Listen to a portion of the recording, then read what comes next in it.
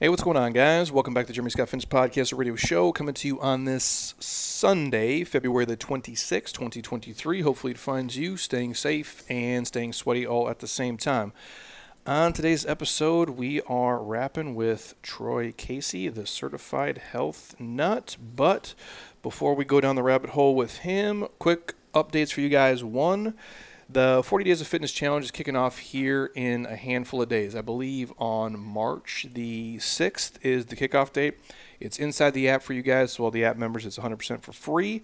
For you kids who are not inside of there, if you want a free 7-day trial, just go to jeremyscottfitness.app. You can sign up, and you can rock with us inside of there. Again, 40 Days of Fitness, it's not real complex. We are doing fitness for all 40 days. You guys are moving. It doesn't mean you're going to rip your face off and do a Metcon every single day, but we will have the body moving through space.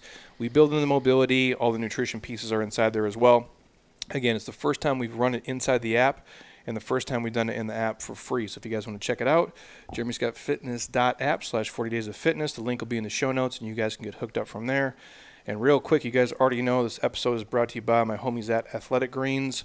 The one thing I take every single day and I never miss. If you struggle to eat enough fruits and vegetables, and let's be real, almost all of us do, this would be the one thing I would throw into my life. And even me, admittedly, sometimes I'm just not going to eat 6-7 servings of asparagus because I'm just had it for the day. So this is what I take to cover the gaps in my nutrition. You still got to eat real food. You can't fill your body full of shit and just take this. It's not a miracle, but it will help you guys be a little bit healthier. If you want to check it out right now, we'll give you guys a year's supply of vitamin D with the K2 and 5 free travel packs if you go to athleticgreens.com/JeremyScott, or maybe you've heard me talk about it before. Maybe this is the first episode. If you guys want a free sample pack, we'll mail it right to your front door. Message us on the website, YouTube, Facebook, wherever you get in contact with us, and Monica will send you a pack right to your front door 100% for free.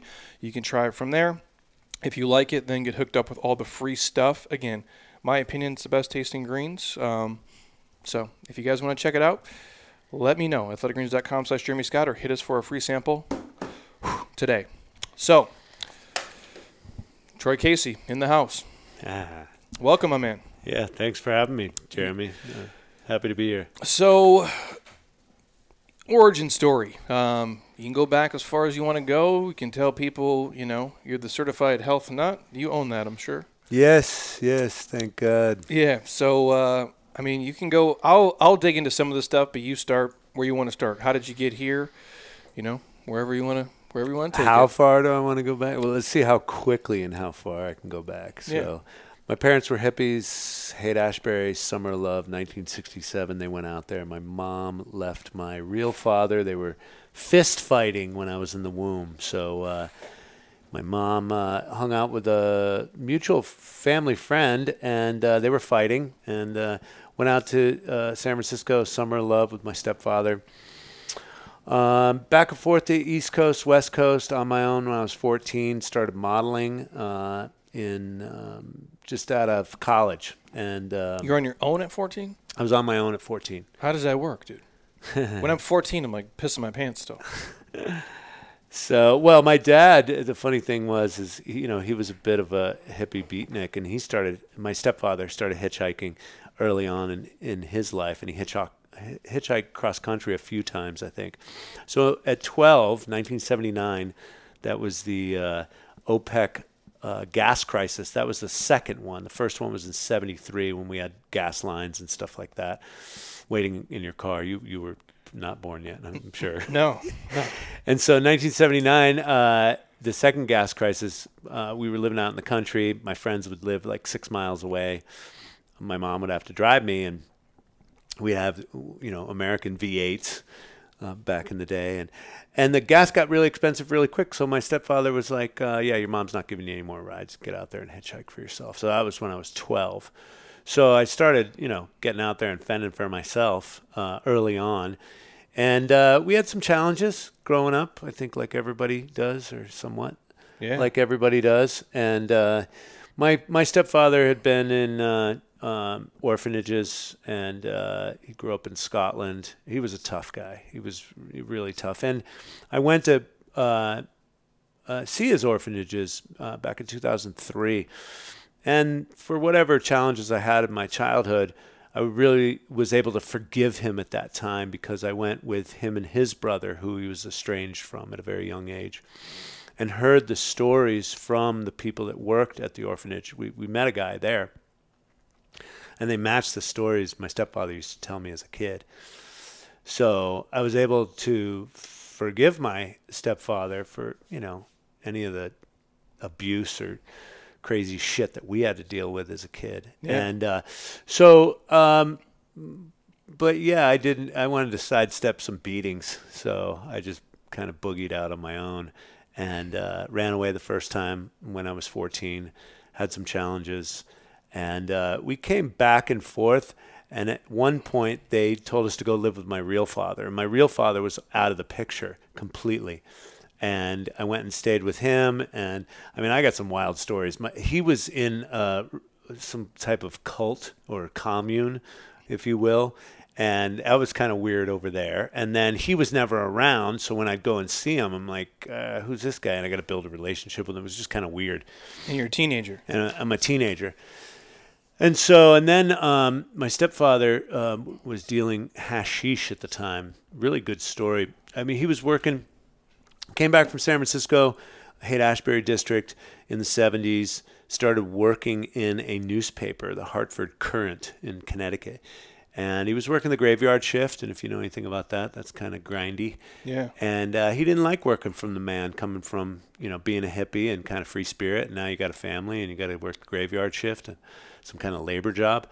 And I think some of his friends from high school, one went down to Florida, was getting plane drops, coke and pot and all that stuff was flying out of the sky. Did you know that about Miami, early 80s? That was like there's that new movie, right? Cocaine Bear, where they drop a cocaine off and the bear gets to it. Oh yeah, I heard about that. No, I've because what's the who's the dude? Tom Cruise played him in a movie, right?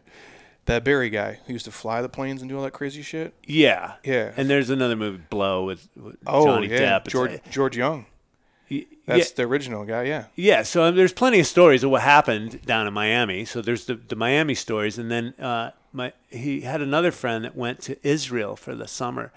And he met a guy from the PLO at some coffee bar or something like that. And the guy was like, pull a boat off the coast of New England and we'll fill it with blonde Lebanese hash. And so, and hash is more of a European, Middle Eastern thing. And this was early 80s. And my little brother went up to this guy's place, and I think it was in Vermont. And he said there was just tons of this hashish there. And so my stepdad started putting that out on the market pretty quickly. And within 9 months, the feds and the mob are going to want their cut, right? And so within 9 months, some guy he was dealing to was an informant, right? Oh, shit. Or a cop or whatever you want to call it. Yeah. Anyways, he was facing 5 to 35 years. So my mom sent me out with one of their friends from Haight-Ashbury district, and he was living in Marin County at the time. And so I went out there, and they were dealing drugs too. No shit. And these are drugs, right? We say drugs with air quotes. Yeah. These things are all legal right now, right? Yeah. So, so that's what happened. And then, I had my own challenges in and out of juvenile hall. I was incarcerated as a youth. Then I put myself through school, and got good grades while I was in juvenile hall, did a bunch of book reports, read Dostoevsky and a bunch of the classics and got book reports and was able to advance, and then went to college, and I got an offer to start modeling. I knew nothing about that industry, and I just started interviewing. And how does that work? You're just walking on the street, and you're like, "Here's this beautiful dude," and just like, "Hey, man, here's the thing." Because I see you now, and then I go back on all your stuff, and I'm like, "Oh yeah, it's like a different life." Yeah, and God, it's because how do you even fall into that? Like, genetically, you have to be. Yeah, I heard it a bunch of times, and then you start taking pictures, and then you go and see the agents, and then, you go down that road. And you were like, what at the time? Late teens? Early 20s? I was early 20s when I started. Yeah. And if I had to do it back again, business-wise, I would have just stayed in L.A. and done TV and just went straight for TV instead of going and modeling first. I just didn't know what I was doing as a kid, and I put that in the book as well. I was just chasing paper. and I was chasing a degree in college. Oh, science and math is more money, and let me go in that direction. I'm intelligent. I'm a smart guy, so let me just study that, and I'll go in that direction. And when this opportunity came along, I was like, oh, you can make $5,000 a day or $2,000 a day. I was like, oh, that's good money. Let me try that. And so this was late 80s, right? Oh, yeah. 89. And so I was like, oh, it sounds like good money. Let me try that, right? But I didn't know that there was tons of sexual innuendos and sexual dysfunction and game playing and just weirdness, just general all-around weirdness. But I gave it my best college try, got out of there, moved to Italy, and I aced 2 semesters of Spanish, so that translated into speaking Italian, which was great, and I loved Italy. Traveling was the best thing that I got out of the modeling For sure. career. And then the agents are pretty ruthless, and I would gain a little bit of water weight or I would bloat. I had digestive issues, and I would bloat. Plus, I was eating garbage, right? I didn't know what food was. I didn't know what nutrition was, and so the agents would be like, "Oh, honey, you're fat," and I'd be like, "What?" I'm the same as I was yesterday. So I went down to the American bookstore, started reading books on nutrition, fasting, herbal medicine, started chucking down some herbs like, let's say, dandelion right off the bat. It's a diuretic, helped me with the water. And it worked, right? It worked at one degree or another. Started shopping at farmers markets. Fruits and vegetables definitely, worked. Whole foods, real foods, really worked for me. And so that was the beginning of my natural medicine studies. And then I became a Versace model like 4 times over, worked with a bunch of supermodels, lived a bit of a rock star life, was living in Miami at the time. Yeah, because in your book, you say you were the mayor of Drunksville in 96, but you were doing like real, if you want to talk about it, like real shit. Yeah, I mean, I was partying my ass off. Yeah, like you're doing real drugs. Yeah, I was a garbage can as far as it coming to drugs. But alcohol was my drug of choice, and then cocaine just allowed me to drink for long periods of time. Plus, it was Miami. It was basically free. And that's just the culture, right? Like everything, that's just what you do when you're in that space, or not everybody? Not everybody. I think idle hands are the devil's work. Yeah. Is a good statement. And then alcohol and nightclubs are in every place that modeling was big. New York, Milan, Tokyo, and Miami just came up. It was where the Germans could shoot their catalogs, and so it was good money, and the Germans would come down there, and then that market got flooded pretty quickly, and then Versace came down and bought that house, that property right on Ocean Avenue. My agent helped him get that, and they made some deal, use his guys. I was with Irene Marie. It was a agency out of Miami. It's now dead. Like the whole market in Miami's over with. The whole modeling market in general is over with. I think Instagram replaced a lot of that. And then they're just, if it's big brands, they're using celebrities or rock stars and stuff like that. Yeah. I think the shows are still going on, but the editorial, I mean, they had Men's Vogue magazine over there. So going to Milan would get you tear sheets, which would get you recognized, which would be the next level, because you're on covers of magazines. Yeah, it was the same way, like where back in the day, like Men's Health would use real dudes. Whether it's like Max or Greg Avedon or whoever. Like Greg Avedon, he was a model at Irene Marie with me in Miami. Dude, great looking dude. Yeah. Still super fucking fit. Yeah. I think to this day he's still living the life. But like when I'm 12, he's on the cover of Men's Health. Max Sweatscene's on the covers of a lot of them. Like we'd see all these dudes, and I'm like, okay, cool. So like this will be a thing. Like I could be super fit, whatever. By the time I get old enough and we're there, they're basically doing the same thing. It's like celebrities. Mm-hmm. That's all we're doing because we now can control some of our stuff, which is weird. So you lived through the same thing, just way earlier. Yeah, and then the internet started to pop up, and I was able to control my own brand, which was amazing. And maybe that's probably why I do pretty well now. I've been in front of the camera for 33 years, and I've made enough understanding and moves. I've watched, Prince, The Rock, Kanye. They all work towards ownership or extreme ownership or some varying degree of ownership. And so, and now with the internet, you can do that. The modeling industry's changed completely because before, like women, the standard was 5'7" minimum, right? Maybe 5'9" to do the shows. But now it doesn't matter what height you are. If you look good in a bikini and you've got 100,000, 200,000 million followers on Instagram, boom, they'll fly you out for a model shoot for somebody's bikini company. Which is kind of crazy how it's changed so much so quick. So when you're in that era of life, and are you guys drinking every day? Well, in Miami, it ended up that way. I mean, it's tropical. There's bars everywhere. I was living at the Clevelander, which is a bar. Oh, yeah. And so my friends are bartenders. There's a party every night. Your friends from Europe, from New York, they're coming down. Hey, Troy, and I'm like, dude, I don't want to go out. Next thing you know, it's like, come on, I'm only here for 1 week, 1 day, or whatever. Yeah. So it was just a constant party down there, and I was traveling a lot, and and I just fell into it, and it was kind of hard to stop. Even when I started traveling, you go to Europe, same thing. There's party every night, pretty much. Free drinks, party every night. You get to meet Tupac. I have to ask, because I read it in your book, and I'm like, is this dude fucking serious? Because I have, like, obviously, giant posters on my wall. He's the GOAT to me in terms of hip-hop. Like, he's my Michael Jordan. But you got to meet him. Yeah, I mean, he wasn't my Michael Jordan, but... Who's your all-time? I would say Old Dirty Bastard. I did notice when I watched your stuff, so Dave DiLorenzo introduced us, and so I'm like, okay, I'll look at this dude's stuff, and I go on, and I'm not expecting this. Maybe it's pinned on your Instagram? I don't know. You're wearing a fucking Wu-Tang t-shirt. And like, this dude has a Wu-Tang t-shirt talking about like organic vegetables or whatever the hell it was. I'm like, yeah, this is going to work, which is cool.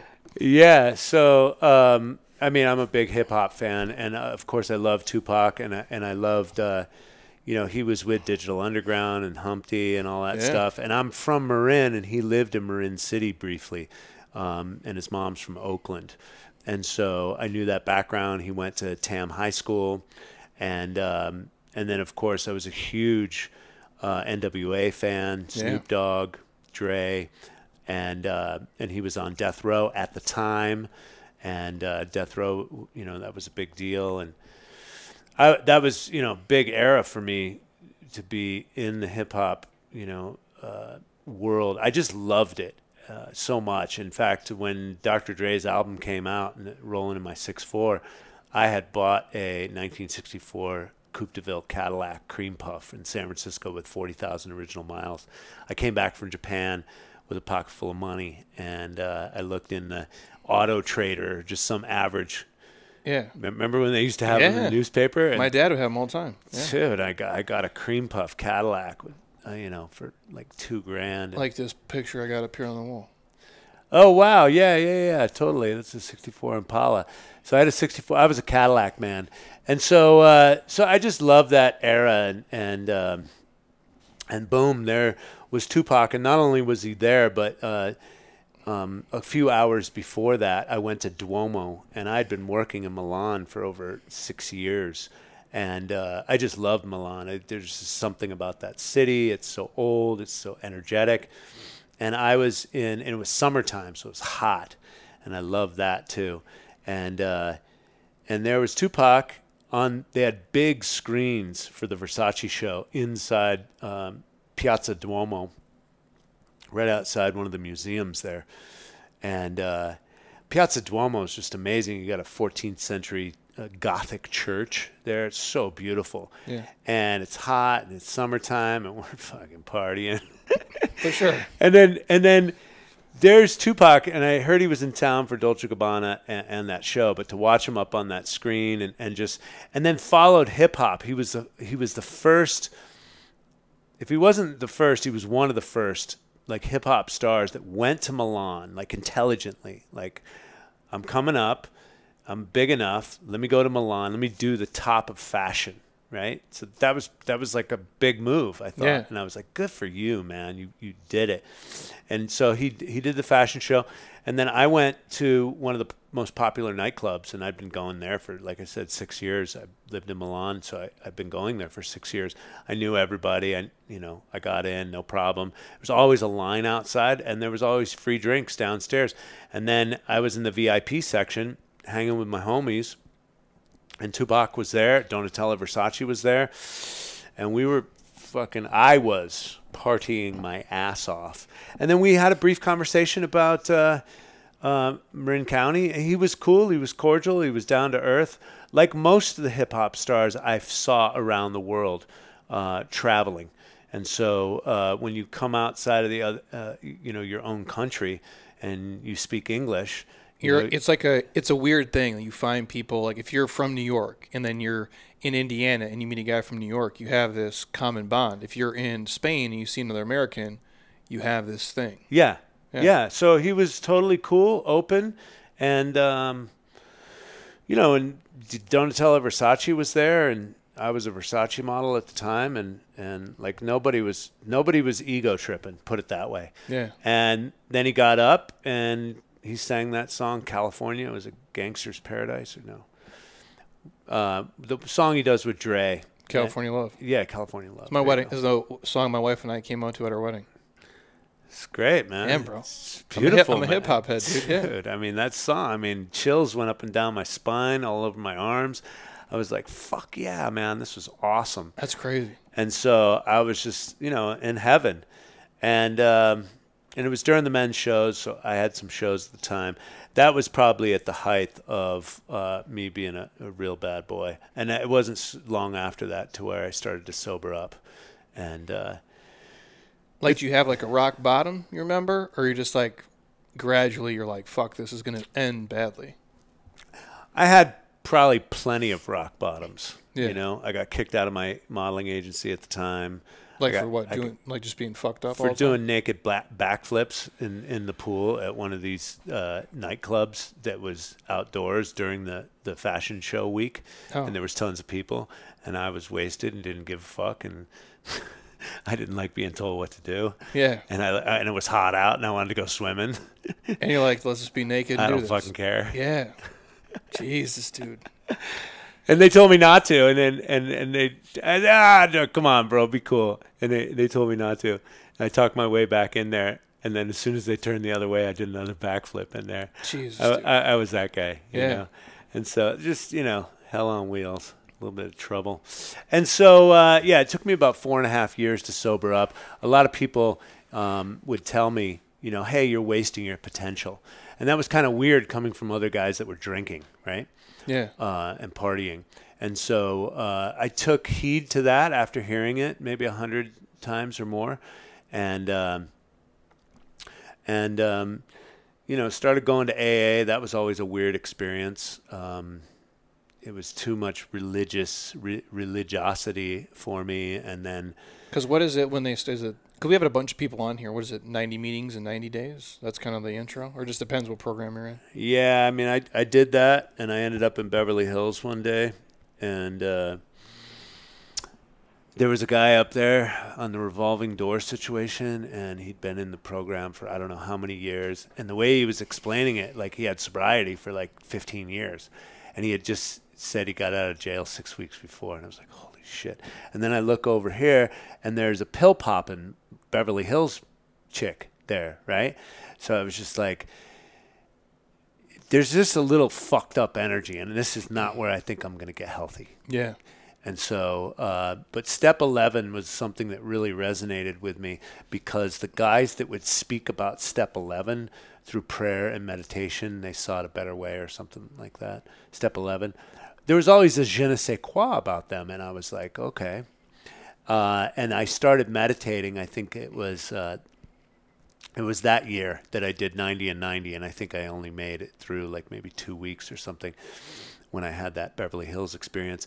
And I had started meditating, and I instantly noticed that my anxiety or whatever was kind of driving me to self-medicate myself would be abated. And I felt better. Yeah. get off the pillow, felt better. And I was like, okay, this works. Then I started reading about these meditation camps or retreats that people would go on. And so I didn't know anything about it. So I was waiting tables at the time, building my acting career. And some waiter said, oh, yeah, I said Vipassana, the granddaddy of all courses. And oh, really? What's that? Oh, it's 10 days in silence. Oh, okay. It seems like when it comes to healing, the things that are the most difficult, I'm like, yeah, I like that. Give me that. And so this is before the internet. It's been 1999. He must have downloaded it or sent something away. And they sent it to me in the mail, right? And I read the literature. No, they sent him a booklet, and then I read that booklet, and then I sent away for my own application. And I was reading the booklet, and it was all about the root level of defilements inside the brain and how to weed them out and what the Buddha discovered. And I was in tears, like reading this. I was like, wow, this sounds so fucking powerful. And so... and you're like what at the time? 25, 30?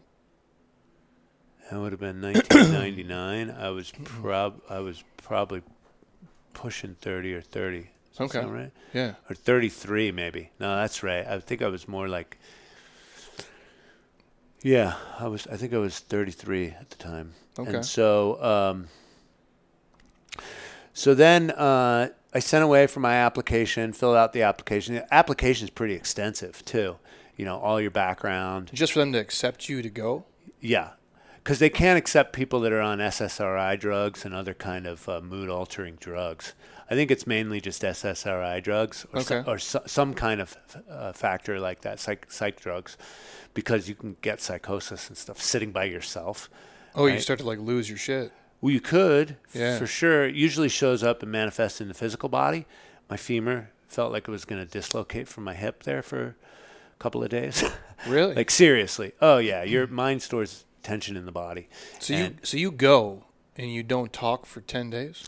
10 days and 12 hours of meditation a day. Like, what does that look like? Like, because at the time you just started meditating, so you're doing what, a couple minutes a day before you go? No, actually, I liked it right off the bat, and I could dip into somewhere around an hour. Okay. And so, yeah. And so, and then, yeah, but 10 hours a day and 10 days in silence, that's definitely, it was like a mental lobotomy. For sure. It was huge and physically very challenging. And I could hear, because you get to be able to talk to the teachers. You're able to talk to the teachers. And I would hear older people or somebody that had like a 800-pound gorilla on their back, like real pain, or older people that thought that they would do better sitting up against the wall. They said it doesn't really matter whether you're sitting on the wall, sitting in a chair, or sitting cross-legged. The pain's going to come no matter what. And sure enough, I would hear people asking the teacher questions, and that's exactly what came up. And so I just sat on my pillow and just dealt with myself and let my body unwind. And so for 10 hours a day, you just sit cross-legged on the fucking pillow? 10, 12 hours a day. You get up to for piss breaks. And stuff, yeah. Yeah, piss and break. But your day, it's like a work day. Hour long. Yeah. Just wake up at 4:30 in the morning or so and meditate for a couple hours, then some breakfast. And then you go back, and then lunch, and then you go back. And then, yeah, it's just... Even when I was serving the courses, cooking the food for everybody and stuff, I would still get 5 to 8 hours of meditation in a day. No shit. And so it really helped me out a lot. It was one of the big wake-ups that I put in my book and wake-up experiences that I had. So I practiced it pretty religiously, 2 hours a day, and sat 11 of those courses in silence. Served 2, sat 9 in 6 years. And they definitely radically changed my life. And Dhamma.org, DHAMMA.org, is their website. I'd like to eventually go sit another course. My life has transformed so many different times, especially with having children. That doesn't really afford 10 days off. And then my kids are 15 and 12 now. And then the pandemic got weird. I wasn't going to go sit with a mask with all that nonsense. No. And so, and plus, a lot of people got weird in that particular situation. And the last thing I want to deal with is, the meditation camp getting weird on me too. I'd be totally disillusioned by everything. So that's the thing that probably helped you the most. Like kind of basic, because you're like when I read your book, I'm like, you're like a different person. It's like there's person. I mean, I'm sure you all feel like we all have an evolution, but you were like this guy, banging fucking 6-gram rocks in the club, and now you're like, meditating for 10 hours, Yeah. So is that like, that's probably like one of the catalysts is like doing that, because you still do Huge. it today, I'm sure. Yeah, yes. So that Vipassana meditation was one of my major wake-up calls, and definitely one of the biggest healing mechanisms that I've ever come across. And I've spent the last 30 years practicing some form of healing and learning about it. So that says a lot for Vipassana right there. About 6 years after it, I was getting stressed out if I wouldn't get my 2 hours in a day. So Vipassana scans the sensations of the body. And so like you could feel my hat on my head right now, or my shoes wrapped around my feet. If you put your attention there, you can feel the body. You can feel the sensations on the body. This is the Vipassana meditation, mindfulness. And so my idea was to take that into my everyday waking moment. How aware can I be of emergent present moment reality? How aware can I be of myself? And there's varying degrees of that. And so I just wanted my life to be a waking meditation. And so that's what I practiced. I started studying with Joe Dispenza's work recently for the new year, actually.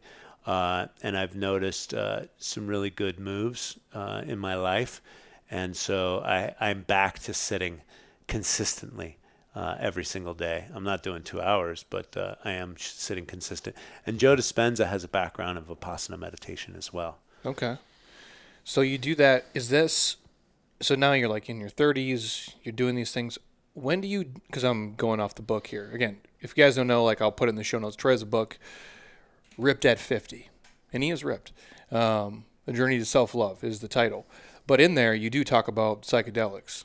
Like, when did you get into that? Because, like, that's a whole different animal, too. Mm-hmm. Was that, like the new you? Well, I actually started, I think the first time I took LSD, I was probably 13 years old. Bro, your fucking story, dude. Like, the fact that you're even here is like a miracle, is it not? I think it is. I am a walking miracle, and just like everybody else is. Yeah, you've lived a life, bro. Like, you tell it now, my shit sounds really bland compared to you. I'm like, you're banging LSD, dude. You're 13. Yeah, that was the first time I took LSD. Was the first time I ran away from home. How about that? Yeah. That same night. And so, so I did LSD. I can't say, I had so much spiritual experiences. Maybe I had spiritual epiphanies or a little bit of awakenings or glimpses into other levels of consciousness, or dissolving my own veil of illusion a little bit more. Maybe I had some of that, but as far as psychedelic awakenings on ayahuasca and utilizing psychedelics for spiritual purposes, that happened in the Amazon. I'd been sober at that time for at least 6 years. And I didn't want to take any intoxicants because I was afraid, I'd start drinking again or something like that. Do you drink now? No. No. You've been sober for a long time. I've been sober for a while, but I did start having one drink here and there, and then I got a DUI in 2016. It's in the book. And that fucking leveled me with kids and all that shit. It cost me $15,000 and a night in jail and losing my license. It was fucked up. Fucked up enough to wake me up and say, okay, it's not worth it. At my age, I was 50-something, 51 or 52 at the time. And it just wasn't worth it. The book came out when I was 53. And I'm 57 right now. Still ripped. That's the title, man. That's what sells, dude.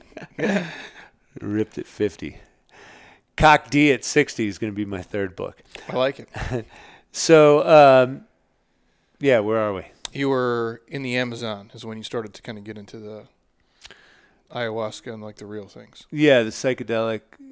And more so not because like when sometimes people listen to this, and we've had a lot of people come on and talk about, kind of their experience and it helped them let go and do these different things where it's not doing it just to be high. Like that's not what we're talking about.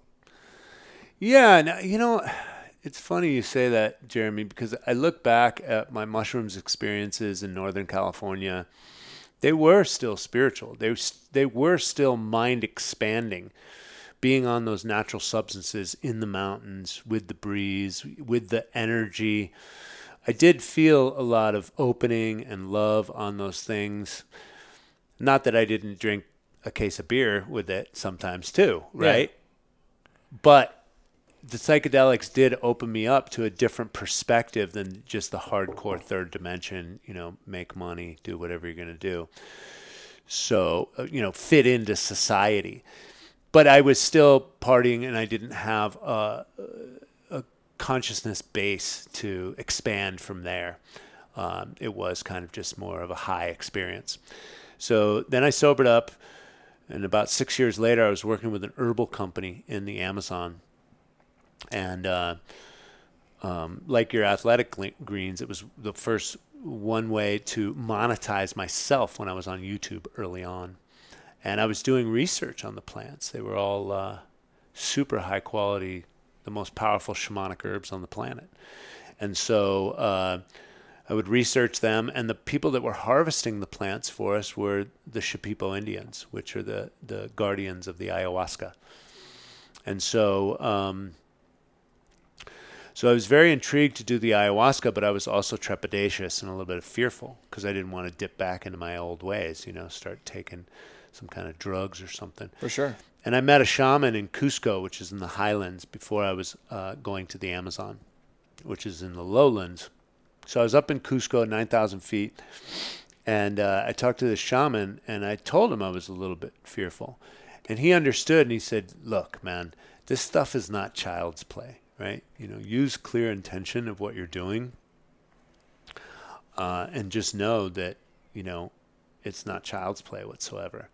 And so I took that seriously, said my prayers, got really clear on my intentions, and then went down deep into the Amazon and drank the ayahuasca, and I had very powerful visions. One was an amalgamation of my on-camera career. I was doing stand-up comedy at the time, and my natural medicine studies, herbalism and fasting and nutrition. And it was the amalgamation of all of those things, and the Certified Health Nut was born, and that was almost 20 years ago, and it's been unfolding ever since. Do you think if you don't do that, the trajectory you're on now ever happens? Like, do you ever see it? Because we have people come on here say similar things where, like, it opens up something or they see something, and they're like, I could have meditated for 50 fucking years, but it never would have happened. Yeah, and that's a good question because the medicine's only 30 to 50% of the work. I got to come home and do the work. Yeah. So after seeing that vision for the past 2 decades, I've been doing the work. I've been the Certified Health Nut, so I'm still on camera, right? 33 years later, still on camera. Yeah. Daily now. It's actually become so easy for me. I remember I used to have to prep weeks in advance for a photo shoot. Right? I just wake up out of bed right now.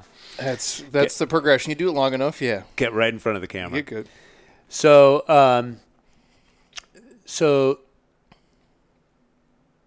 remind me that point we were just making.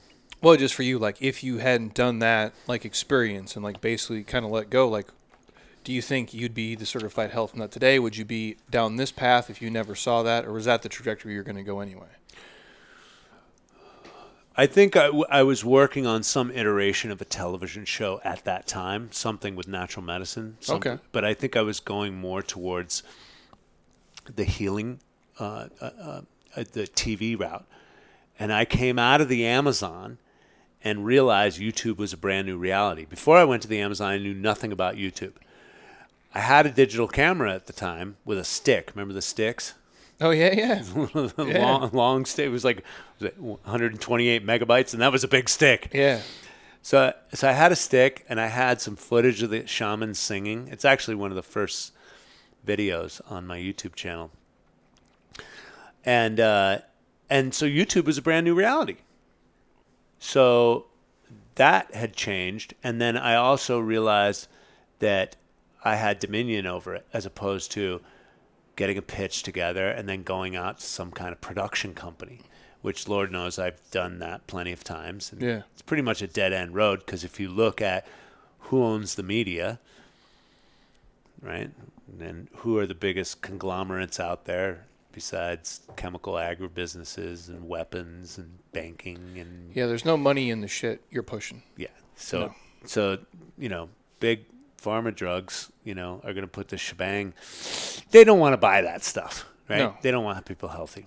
No. Well, it's why, like, what are you going to promote? Vitamin D costs 2 cents and it's generic and everybody can get it. Like, it's why we Or these the things- sunlight's free. Yeah, we don't push these things. Right. Yeah. Exactly. So I learned that kind of slow, but And you start your YouTube channel then? it was 2006. I kept on putting together digital footage and pitching my show. I still was pitching my show, but I started to consistently put out content on YouTube. And then Facebook popped up, and somebody in tech told me that was going to be big, so I started adding people right away. And then what I realized with social media is it's all about engagement. So I got pretty engaged, and early on I didn't know how to monetize myself, so I would just stay with engagement. So I've always played the long game, right? Yeah. Long game. Content and engagement. Content is king. Video content is king of content, and I am king of all content. Just pumping out stuff all the time. Yeah, I mean, I just love to make and move people. I think there's a good Tupac quote to bring Tupac back into it. He was asked if he was something about being a role model. And he said, look, my job is to make people think, and that's it, however people end up thinking. And I would agree with myself. I'm here to stimulate thought, make people think about anything, question everything, question reality, question all aspects of our life and reality. What is it? An unexamined life is not worth living. Right? Who is that? Socrates, or one of those smart people from back in the day. And so an unexamined life is not worth living. Yeah, so it's like, what the hell are we doing here? Is this the best we can do? Well, the other thing about the Amazon, and I know you got a question, is the Amazon was being cut down at an alarming rate, and our vendors down there were being displaced and ending up in the major cities and ghettos selling baskets to tourists. And I'm like, and a shaman in the Amazon dies, that's a living library. And these plants are life-giving and super powerful anti-cancer, there's no degenerative diseases down there.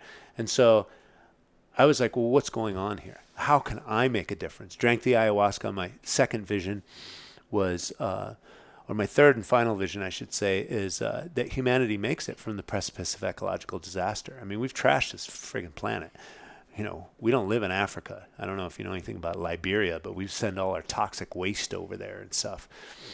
And so, plus the depleted uranium that we used in the Iraqi war and stuff, like, what does that do to human beings? And so, and I know that we're all symbiotically connected. So what we do to other, we do to ourselves ultimately. And so I had a big bent on changing the world. I don't like to use the word ecological because that's all been hijacked by this global warming scam and climate change. I think we've trashed the environment. I like to use the term biomimicry. Life creates conditions conducive for life. It's a scientific term, and the study of our symbiosis for the earth and living harmoniously with other creatures and nature itself, and understanding how all the mechanisms work. And I truly believe that we can live harmoniously, not in a kind of left-leaning kind of weirdo progressive movement like control mechanisms. No, we're going to have to design systems that are beneficial for the all if we are here to survive. It goes beyond, I think, some of the left-leaning progressive ideas. And I like to just say that I'm an extreme centrist, right? Yeah. I'm a family first. I love the country. I love God. Love all that stuff, but I'm no right wing, whatever you want to call that. Yeah. And then I've got very liberal, change the money system, change the energy system, clean up the environment, progressive ideas, right? So you can't peg me there, although a lot of people want to make me a right wing weirdo. Yeah. So go ahead. You. No, I'm just like, so you're going through all these things. Like, obviously, your mind is opening up to a million different things. You're like, I want to change the world. I want to do this. Is that what inspires the book at some point?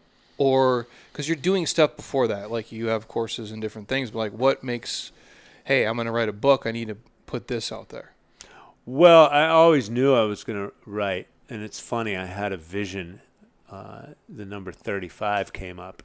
And years after, okay, I'm 35 now. I didn't write a book. Okay, now I'm, 40. I didn't write a book. And then the book came out when I was 53. So reverse the numbers. Oh, no shit. There you go. Yeah. Kind of trippy. And so I always knew that I was going to write, and I've got about 15 books in me right now. And my second one is the manuscript is done. We're just editing it right now. And then I've got my third one. It's ready to go as well. And so the bottom line is I knew I was going to write, and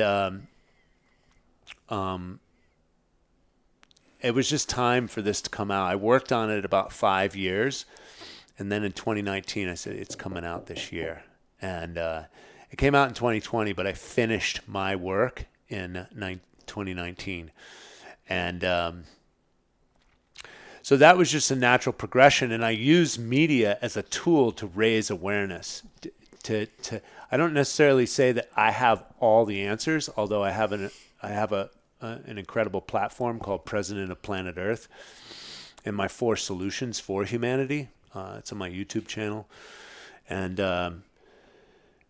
I use the media as a tool to raise awareness. So my mission is to raise human consciousness and change all systems. My vision is clean air, water, soil, and equitable systems for all mankind in my lifetime.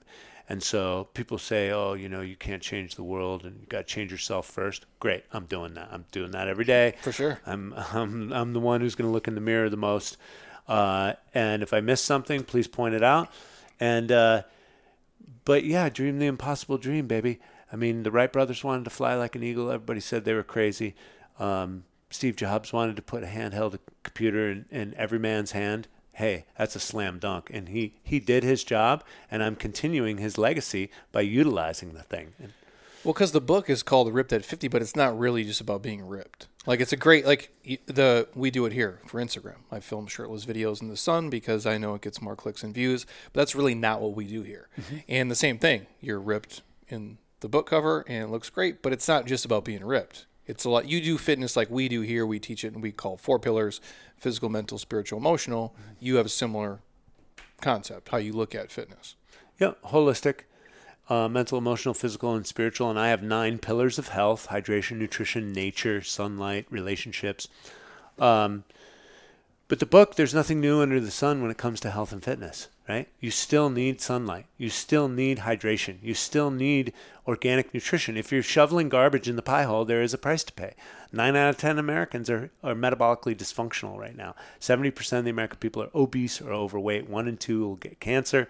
And I think diabetes is over 33% right now. And I think they had the projection for people being overweight in 5 years to like, the number was like nearly all. Well, it wasn't even a percentage. Well, here's the fucking shit, Jeremy. 70% is close to 100%. It was 62% when I started Certified Health Nut. That's exponential growth. 70% is next to 100%. I'm part of the 100%. If I don't do something right now, I will be usurped into the fuckery, into the dysfunction that they're trying to normalize. Have you looked at the media lately? All this fat shaming and stuff. It's like they're trying to normalize dysfunction. Right? Don't question anything. Don't call those people fat. You're an abomination. You're harming them. You're a fat racist. Or well, it's weird because like we talk about it here, where like if it's what I do, is, you know, and I'm not saying everybody wants to do what I do, but when you strip it down and not maybe the results or, you know, what I look like, but I work out and exercise every day. I go to sleep at a decent time. I wake up at about the same time. I eat real food. I drink water. I do mobility. I don't watch the news, and I try to like fill my head with positive things and positive people. And that's like, well, you're extreme, dude. Uh-oh. But that's not like when you look at it and you say it that way. It's like that sounds like a really just a healthy way to kind of live life. Yet it's become so unnatural because we've gotten used to this other shit, which is kind of crazy. And normalizing dysfunction. I mean, it's really sad, actually. And so, but look, I'm the harbinger of good news, right? I can point out the bad news, which is evident everywhere. But the fact of the matter is we are powerful beings. We're self-healing, right? We're children of God. We have the ability to create whatever the mind can believe and conceive. I do believe that we can change this world. I do believe that we need a Hail Mary and a quantum leap right now. I do believe part of that quantum leap is happening. I think you've seen through the lockdowns that woke a lot of people up. A lot of people are choosing sleep, even dying suddenly, for example. People are choosing that avenue, but death is a part of life. So I'm an eternal optimist. I have lost a little bit of faith in humanity recently. Just peaks and valleys, dude. Ups and downs. Yeah. Yes. And so don't like to get stuck in my own funk, but it's there, and I'm a human being. That's what I like to pride myself on my social media. I don't like to really hide anything. If I'm going through it, I like to share it. No, your stuff is good, and you put out a ton of stuff. And I was going to ask this, too, before I get too lost in it. Paul Chek writes the foreword for your book. Mm-hmm. And how do you get hooked up with him at some point? Because obviously, like, you're learning.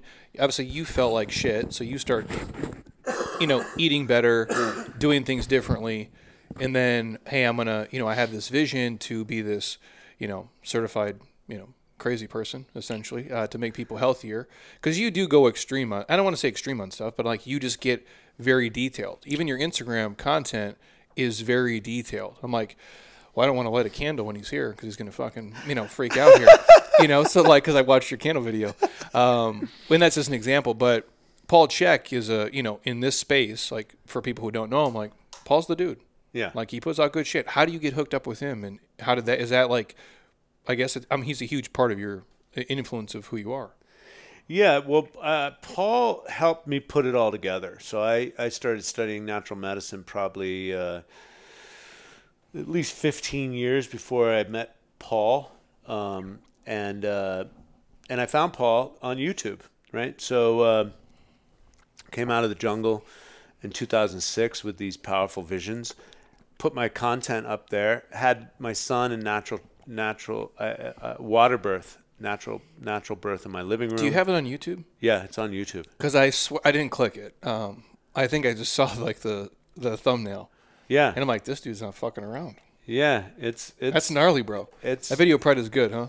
I imagine it did. The algorithm. Well, not anymore. Yeah, crazy. But man. Originally, probably yeah. Yeah, I mean, it got 500,000 views, but then it got flagged for nudity. I'm like, oh god. Yeah. Anyway, so yes, you're studying. You meet him. Yeah, and I have another video of my son about 20 minutes out of the womb, and it got like 1.7 million views early on. So I started to gain a little bit of popularity. Early on, the internet didn't have too many people on health, and so there was basically vegans preaching utopian diets and not looking very healthy. And I had my own vegan experience, and no meat at all. For how long? I did 2 years. No shit. Yeah. Do you feel good? No. Is that why you stopped? I felt great the first 6 months. I was like, holy shit, because I had digestive issues. I started eating real food and shopping at farmers markets in Italy. I noticed a big difference in my digestion, everything. Yeah.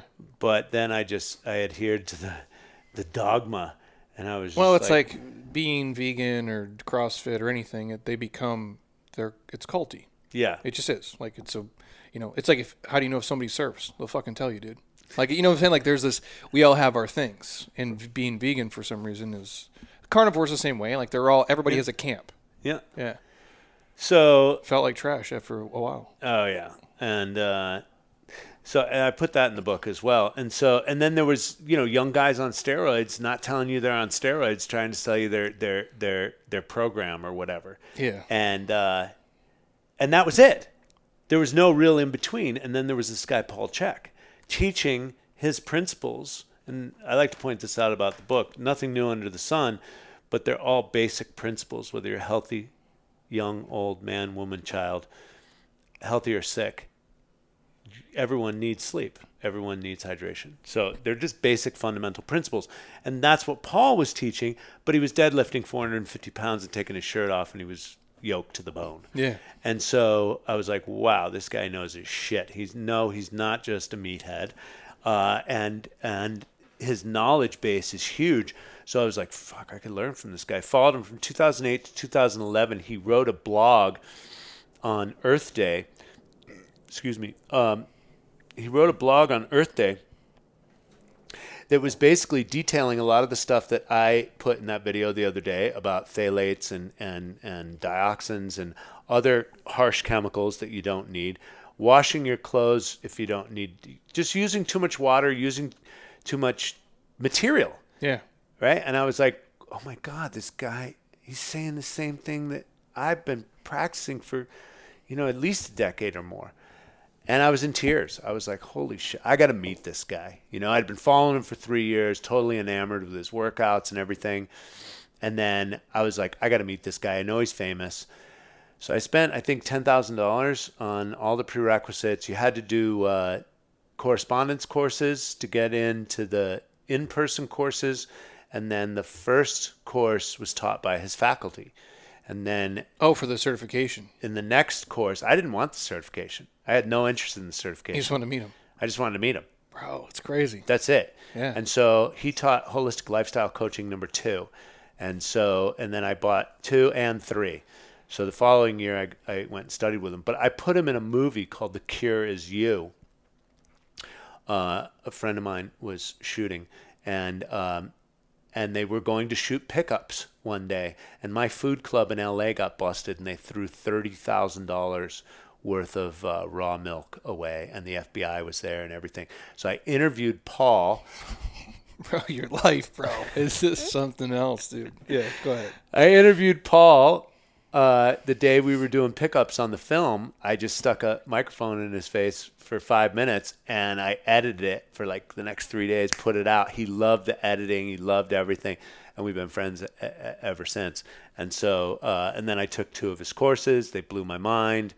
One of his students in there, wasn't rising up to the highest level of a Czech practitioner. And Paul gets up in your grill. What are you going to do with your life and this education?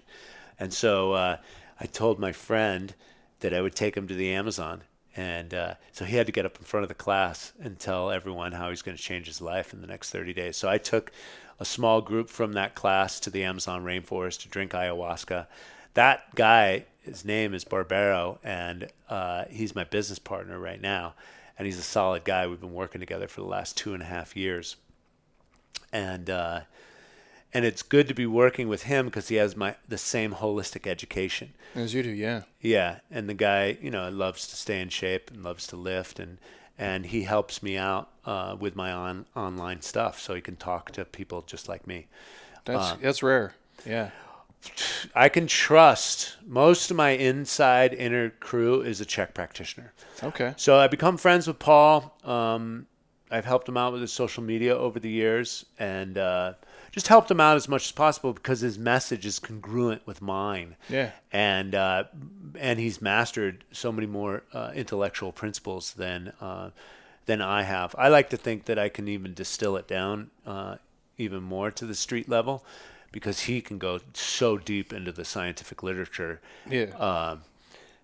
Yeah, and he's got a good sense of humor. He does bring it down to the ground as well. But anyways, so I love Paul. He's great. He did the foreword to the book. We stay in touch regularly. Paul's got a great thing going on in his life. March 25th, if you want to go down there, he's teaching program design for the first time in 10 years. And it's cheap. It's like under $400 to go spend 8 hours with Paul Chek. No shit. Teaching how to lift and the science of reps and the science of tempo and all that stuff. I would go take it. That's crazy. I was supposed to teach something here myself. Because where is he at? He's 6 hours away. He's in Orange, right on the edge of Orange County and San Diego County in a place called Fallbrook. Roughing it. Yeah. Rough He's life. got a 15-acre compound growing his own food. Oh, bro. And I would definitely go down there. And he bought the place from somebody who had hot rods. So his gym is in a big hot rod shop. It's like a huge garage. Oh, shit. And then his classroom is off to the side. It's a beautiful facility. That guy's living his dream for sure. Yeah. And he teaches at least one class a month, but he doesn't teach his Czech Institute curriculum anymore. He teaches rock stacking, Zen in the garden. He teaches mandala drawing and art therapy, and courses that really interest him, kind of more spiritual. But the program design he hasn't taught in 10 years, and he's doing a one-day course on it. I think it's valuable. All the Polican guys used to show up, and he's like, "Oh, I've studied with Charles. I studied with Charles, and I don't need to." Because this used to be a prerequisite to get into the other course. Paul's like, no problem. As long as you pass the test, we'll let you in. No problem. Nobody ever passed the test. And then those same guys would take the course and say, oh, I thought I knew everything, and I got so much out of this. Yeah, there's a lot to learn, man, for sure. Yeah, especially from that guy. I mean, he's 61. I still see him, deadlifting 400 pounds. Crushing. That's awesome, man. Yeah, I was wondering. I'm like, it's a small world, this little world that we're in. So most people didn't know, but I'll go back to this too, because I'm curious. You did the vegan stuff for 2 years. What do you eat like these days? Super clean, paleo, keto, vegan. How about that? Yeah. Paleo, keto, vegan, carnivore. How about that? Just high rotational. I learned a lot of that from Paul. So Paul helped me put everything together. To not eat the same shit every single day for every single meal. Right. Yeah. Because your body can build an intolerance. And I had enough digestive problems, so I was willing to try anything, and this really helped me. Yeah. So yeah, Paul helped me put all of my studies together and then some, right? Especially when it came to working out, functional fitness, postural alignment. Because are you training at this time, before, when you're, hey, I'm gonna get healthier? What are you training? Do you go lift? Do you do bodybuilding shit? What are you into, or you're not doing anything really?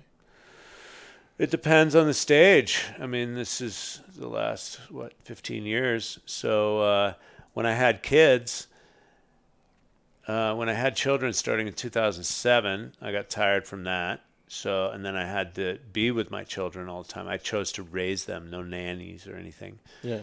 And so I didn't have a lot of energy, so I would walk. So for 7 years after I had children, walking was my dominant exercise. No shit. Yeah. Because you're fit, dude. You're vascular, you're ripped. Yeah, and so walking was my dominant exercise. And then I got black mold exposure from 2010 to 2013, and I got chronic fatigue, and I got... From a house you're living in or yeah. something? No shit. And I got a rheumatoid arthritis, weird intramuscular pain, floating arthritis from one joint to the next. I still have issues in my groin, and I go to the hyperbaric chamber a couple times a week, and I get a lot of therapy done as well. And so... no shit. And I just watched the diagnosis of autoimmune from MS to Lyme and everything else from a lot of people, and you still have to do everything that's in my book, just as a fighting chance anyways. Yeah. Or you can take the drugs, preach your sickness, and then just be a basket case. And I was just and you get that autoimmune stare, right? There's nothing wrong with you, It's but having chronic fatigue is a big deal. So I just told myself, mind over matter. I'm going to do everything that I can. Sunlight really helps me. Being outside most of the day really helps me. I have bicycles for that exact reason. I lived in California. I was outside most of the day. I eat, really nutritious food. I don't eat most of the day because that helps my cognitive function. Same here. When do you typically eat the first time? Just depends on the day? Yeah, it just depends on the day, but usually sometime afternoon, and then 2 to 5 is when I might start eating. Yeah. And you eat like what, once a day, twice a day? Yeah, once a day, but I'll have nutrients throughout the day. So I work with an organic superfood company like the Athletic Greens. Yeah. And Like just like green drinks and shit? I'll have some organic wheatgrass and spirulina. We also have a beet juice and ashwagandha, like herbal blend. So, and we have an aloe vera. So we've got like 75 products. So I should bring you some over. Yeah. And so we have just different. We've got what is it? Broccoli sprout greens as well. We have many greens, but And so no like real food until later in the day. correct, pre-digested. Yeah. I started juicing 33 years ago, and juicing, it's just pre-digested food with no digestion, and it gives you, it's like a blood transfusion of nutrients. So Your body doesn't got to break it down. It's just liquids right there. and it's enzyme rich, so it's real energy. And so juicing always worked for me. So I continue to juice today. I mean, I just gave you the coconut water. Big difference of that stuff compared to the box stuff, right? Yeah. I mean, even just when you taste it, you can tell it tastes different. Because the enzymes are there. Yeah. It's all about the enzymes. It's like when you make like a dinner, like what's a normal protein and produce? Water? Steak and eggs. Yeah. I've married into the Korean community, and so my son likes to make white rice. I have kimchi, prime rib, ancestral blend of bison heart, liver, and Yeah. meat, and Where do you go, natural groceries? venison. Yeah, I'll get that particular ancestral blend. It's like a rock when you get it, by the way. Yeah, It takes like 2 fucking days to thaw out. It's frozen. Because there's heart. Is there heart in there too? Yeah, but if you put it in water, it takes 30 minutes. Yeah, yeah. I remember when I bought it the first time, I'm like, dude, I'm going to be here all day. It's good though. I do like it.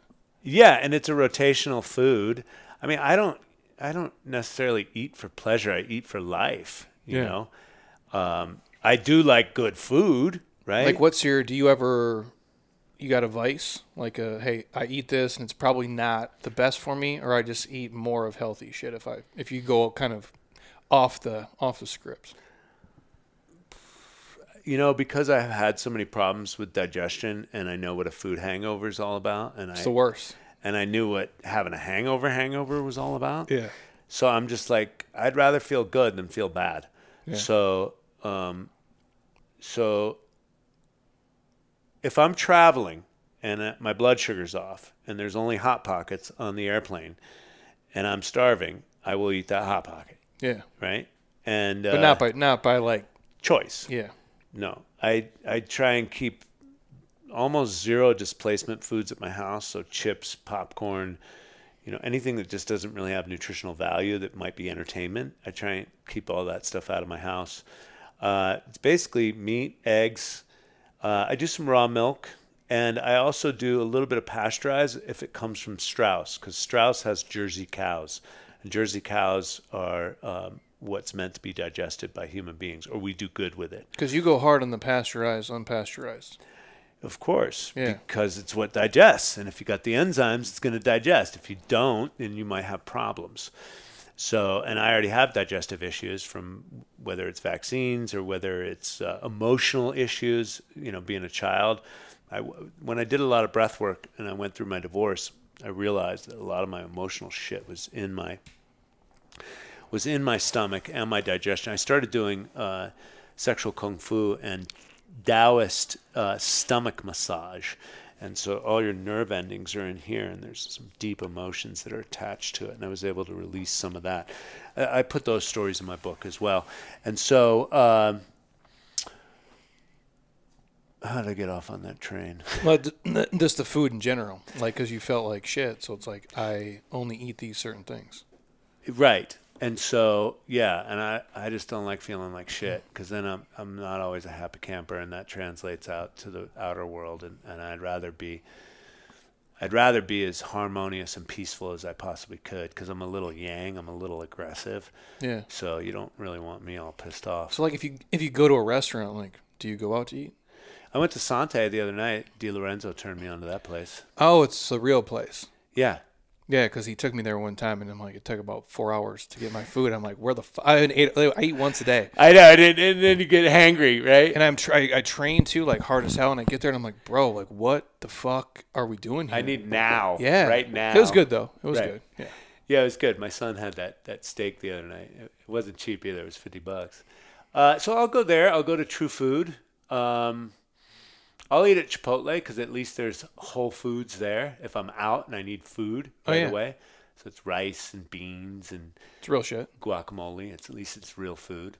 And then for the most part, I just grab stuff at home. And usually I hang out with my business partner. He has titanium cookware. Was it Salad Master? And so he's always making something.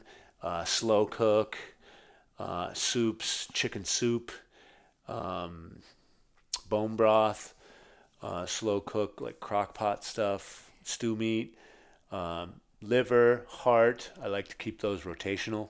Oh, so you actually will make them? Oh yeah. Yeah, I mean I like those. I wish we were in France because the French figured out how to make all that stuff taste good. Yeah, that's why I get the ancestral mix, because I'm like, that way I can get some of the stuff in there. I'm not a huge liver fan. Yeah, I'm not either, but you know what? It's good for you. It's like the original superfood. That's true.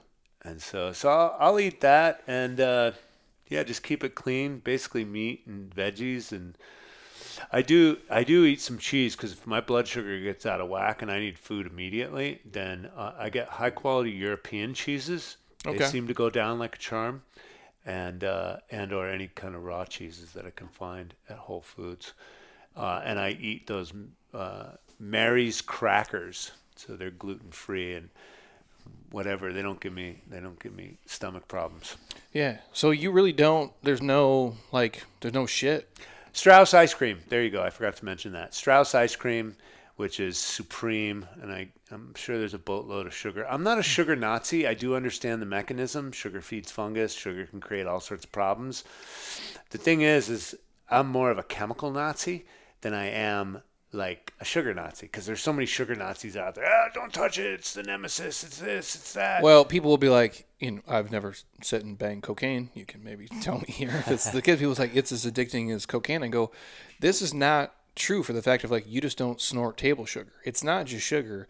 It's all the flavor profiles together. Mm-hmm. It's the fat, the sugar, the taste, the texture, the temperature, all of that wrapped up into one, engineered in a way that makes it hyper palatable and super fucking addicting. Mm-hmm. Like, that's why I love cinnamon rolls. Like, I don't like, it's not just the sugar.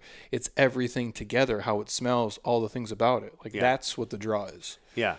So I could fuck up some cinnamon rolls, right? Yeah. And some donuts and a bunch of other stuff. Funny story is, I don't think I'm that much of a Nazi. I just like to feel good, right? Same here. But my wife, when we got divorced, she took the kids to fucking Krispy Kreme and goes, "Yeah, fuck Dad." I'm like, what? So, but like, I can go over there. Yeah. It's just, I'm not going to feel good. It's not worth it to me. I've been addicted to garbage in the past and mainlined a box of donuts. So you just basically create an environment at home that is conducive to being healthy, and then you don't put yourself in environments that are going to basically drag you down. Correct. I got pretty good discipline even if I'm in the wrong environment. Yeah. Well, you have to be at, your age to be super healthy still, because that's what most people, they can't adhere to it. They're in different environments. They haven't changed the behavior pattern. They're just grabbing shit constantly over and over and over. Where your stuff do you eat all organic or mostly? I mean, pretty much I'm going to spend my hard-earned money on the good stuff. Yeah. So Chipotle is probably the only non-organic meal that I eat out there. Yeah, I mean, I'll get a smoothie at Whole Foods. All that stuff's kind of organic for the most part. And then I've got an organic superfood company that I work with, and I've got a background in herbal medicine, and I like herbs. The protein profile, even though the macros are negligible, but the protein profile in something like, a wide variety of herbs is going to be greater than what's available in like celery, carrots, potatoes, like the 15 domesticated fruits and vegetables that we eat, I think you can get more nutrition out of the herbs. So I take a lot of herbs, dried herbs. I have tinctures as well, but I like both. I like dried herbs. And then I take an amino acid, and I take creatine. I see your creatine over there. It's like the most studied supplement in the history of mankind. It's really hard to fuck it up. It's one thing. Yeah, exactly. Yeah.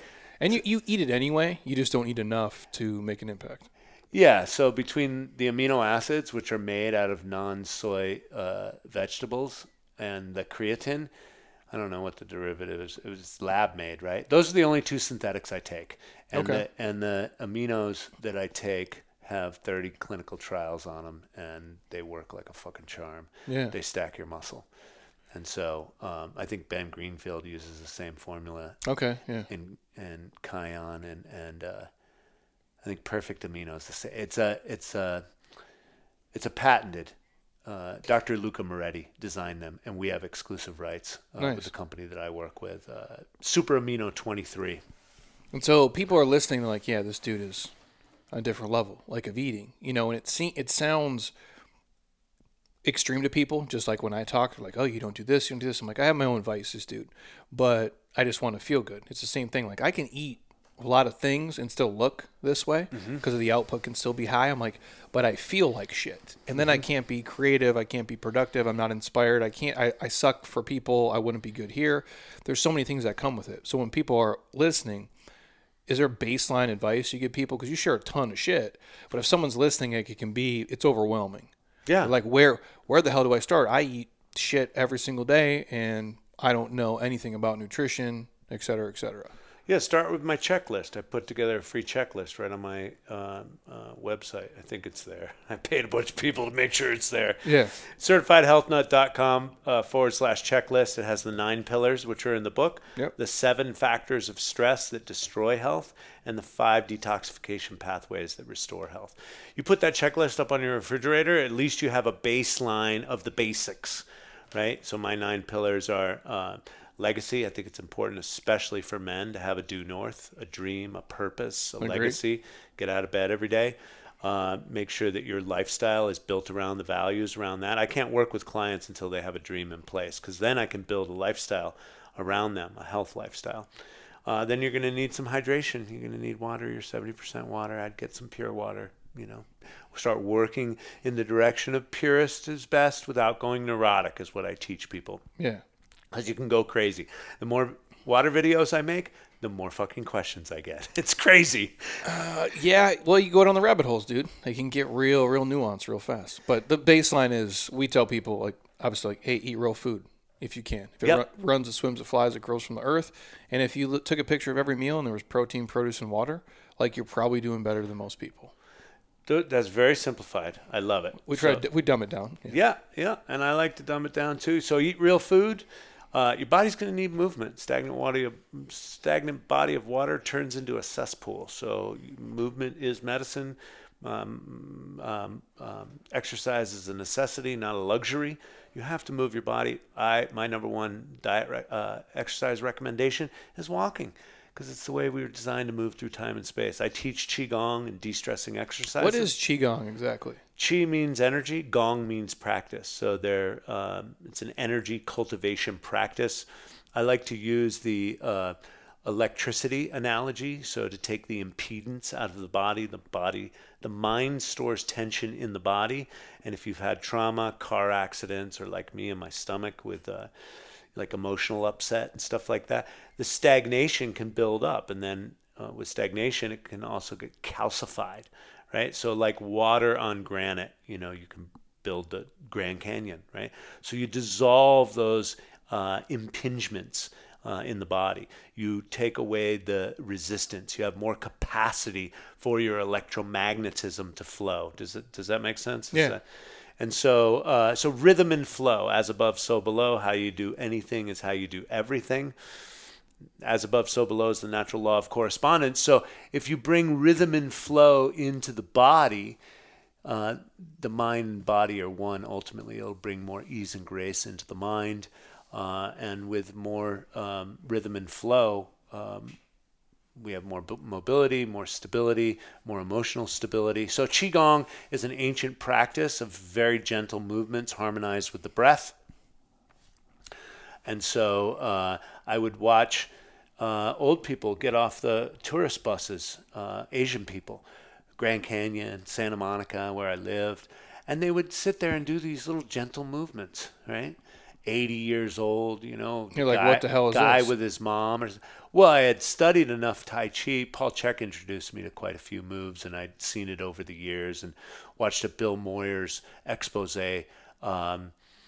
back in the 80s where he was shipped out to study natural medicine, ancient Chinese medicine, both herbalism in the hospitals, and then he went into the parks with all these Chinese people. And I watched this old guy in the corner in the back of the park, and they talked about him a little bit. And he would do this meditation where he would just stand and he would just balance, and you try and get into a meditative state, right? And he would just stand there off balance. You can also do the horse stance, right? If you do this long enough, tuck your tail, push off your heels. This is excellent for postural alignment. I mean, how long can you do this for? Like you're holding a barrel, Yeah, and this is going to build chi, right? You come off of that, you feel great. So there's many variations that you can do it. And what I learned from the old Chinese people, somebody made it up back in the day. So if there's a move and your shoulder's not working, how about moving it in ways, rhythmically flowing, get my shoulder working again? Yeah. Right? So I just made up a lot of stuff, and then my son plays hockey, and I would skate, and I would do certain moves on the skates, and then you would fall and you'd go out of balance. But then when you go out of balance, you get that extra stretch down your neckline. So I developed a drunken monkey Qigong. And I bring it onto the dance floor, an ecstatic dance in Sedona, and just funky ways to move the body and get the kinks out of there. Yeah, and just dynamically moving through space. Yeah, Pretty much. and making sure your junk works, man. Yeah. You know what I'm saying? I can do hip circles, I can do ankle circles. You just get everything working as dynamically as possible. I like to train on one leg as well. In martial arts, is punch, block, kick. You do that, 10,000 times, you're a black belt, right? And so you're just moving through time and space. So your training now is walking. It's this. Do you strength train at all? Oh yeah, I'm back in the gym. I've been back in the gym since I put the book together and started training with Paul Chek as well. So after I threw in the towel for and I wanted to move towards writing the book, I started putting all his functional fitness, his cable pulls and pushes and wood chops, and that really helped my abdominal wall as well. Started doing a lot of breath work, but I did start doing all the strength training to build my body back up for the cover of this book. And so again, Paul helped me put all of the natural medicine together and heal my body from black mold, and then shoot the book. So yeah, I do deadlifts, squats. I've had this groin thing that's been going on. So it's been hard for me to get my mechanics right. My butt won't fire properly, and I can't get into a deep squat. And I can sit in a deep squat, right? Yeah, but just your adductors or something? I think it's going straight up into my groin. I'm working with this chiro right now and this myofascial person to get it back online. Yeah. But other than that, yeah, squats, deadlifts, dips. Pushing, pressing, the basic movements. Primal patterns. Yeah. Weird. It works. It works, baby. How much, because you're older now, how much mobility, like soft tissue work, massage work, SMR stuff do you do? Or have you always kind of done that stuff? I learned years ago, my friend was going to chiropractic school. This would have been when I first moved to LA, so late 90s. The chiro for, I think, the Tampa Bay Lightning, this was years ago, 25 years ago. He said, my mobility, I think he had me doing a walking lunge. My knee would go, wah, wah, wah, wah, wah. He looked at my stuff and he said, you have a classic ACL rip. And he was talking about surgery. And then I interviewed all my friends, Troy Casey likes to do the good old college try. Like, I'll ask everybody just to get the feedback, you know? Yeah. And everybody I talked to, their knee was not the same ever, right? So I was like, shit. Let me go after this naturally. Let me see what will happen. And that's when I came across these Maori healers from New Zealand. They're known as the bone crushers, and they step on you, and they're like 300 pounds. And they're spiritual healers, but they work with the human body. And Okay. I witnessed miracles with these people. In fact, people would come from all over the world for fertility issues. And I witnessed many affluent people be able to conceive once they worked with the Maori. So I watched miracles. I watched exorcisms. I had my own healings with them. So I started working with them, and it's about the same time I started meditating, really bumped up, all my natural medicine studies around herbalism. I started working with that company in the Amazon rainforest. So I went all natural. I'm so glad I didn't get the surgery. So you really had an ACL tear or like something? They said it looked classic. I never had the MRI. Yeah. This guy was the chiro for Tampa Bay Lightning at the time. Yeah. So you had a knee issue that was fucked. Yeah, and my squat was just like all wobbly. Bloop, bloop. No stability. And I remember when I used to have my Cadillacs, I'd have the gangster lean. So I had postural stuff and my, what do they call it? Anterior pelvic tilt. Yeah. I had all sorts of issues with my gait and stuff like that. So Paul helped me with the Swiss ball and putting all the postural alignment stuff. I did prone cobras and Mackenzie press-ups, for years. Yeah. Glute activation. I'm still working on my glute activation stuff, like all the time. I'll do glute activation stuff more times than I'll do squats. I do every day now because it's strong. Like I'm like older, but I'm still, compared to normal people, like strong as fuck. But my like glute medius, dude, weak as shit. I mean, yeah. And how old are you?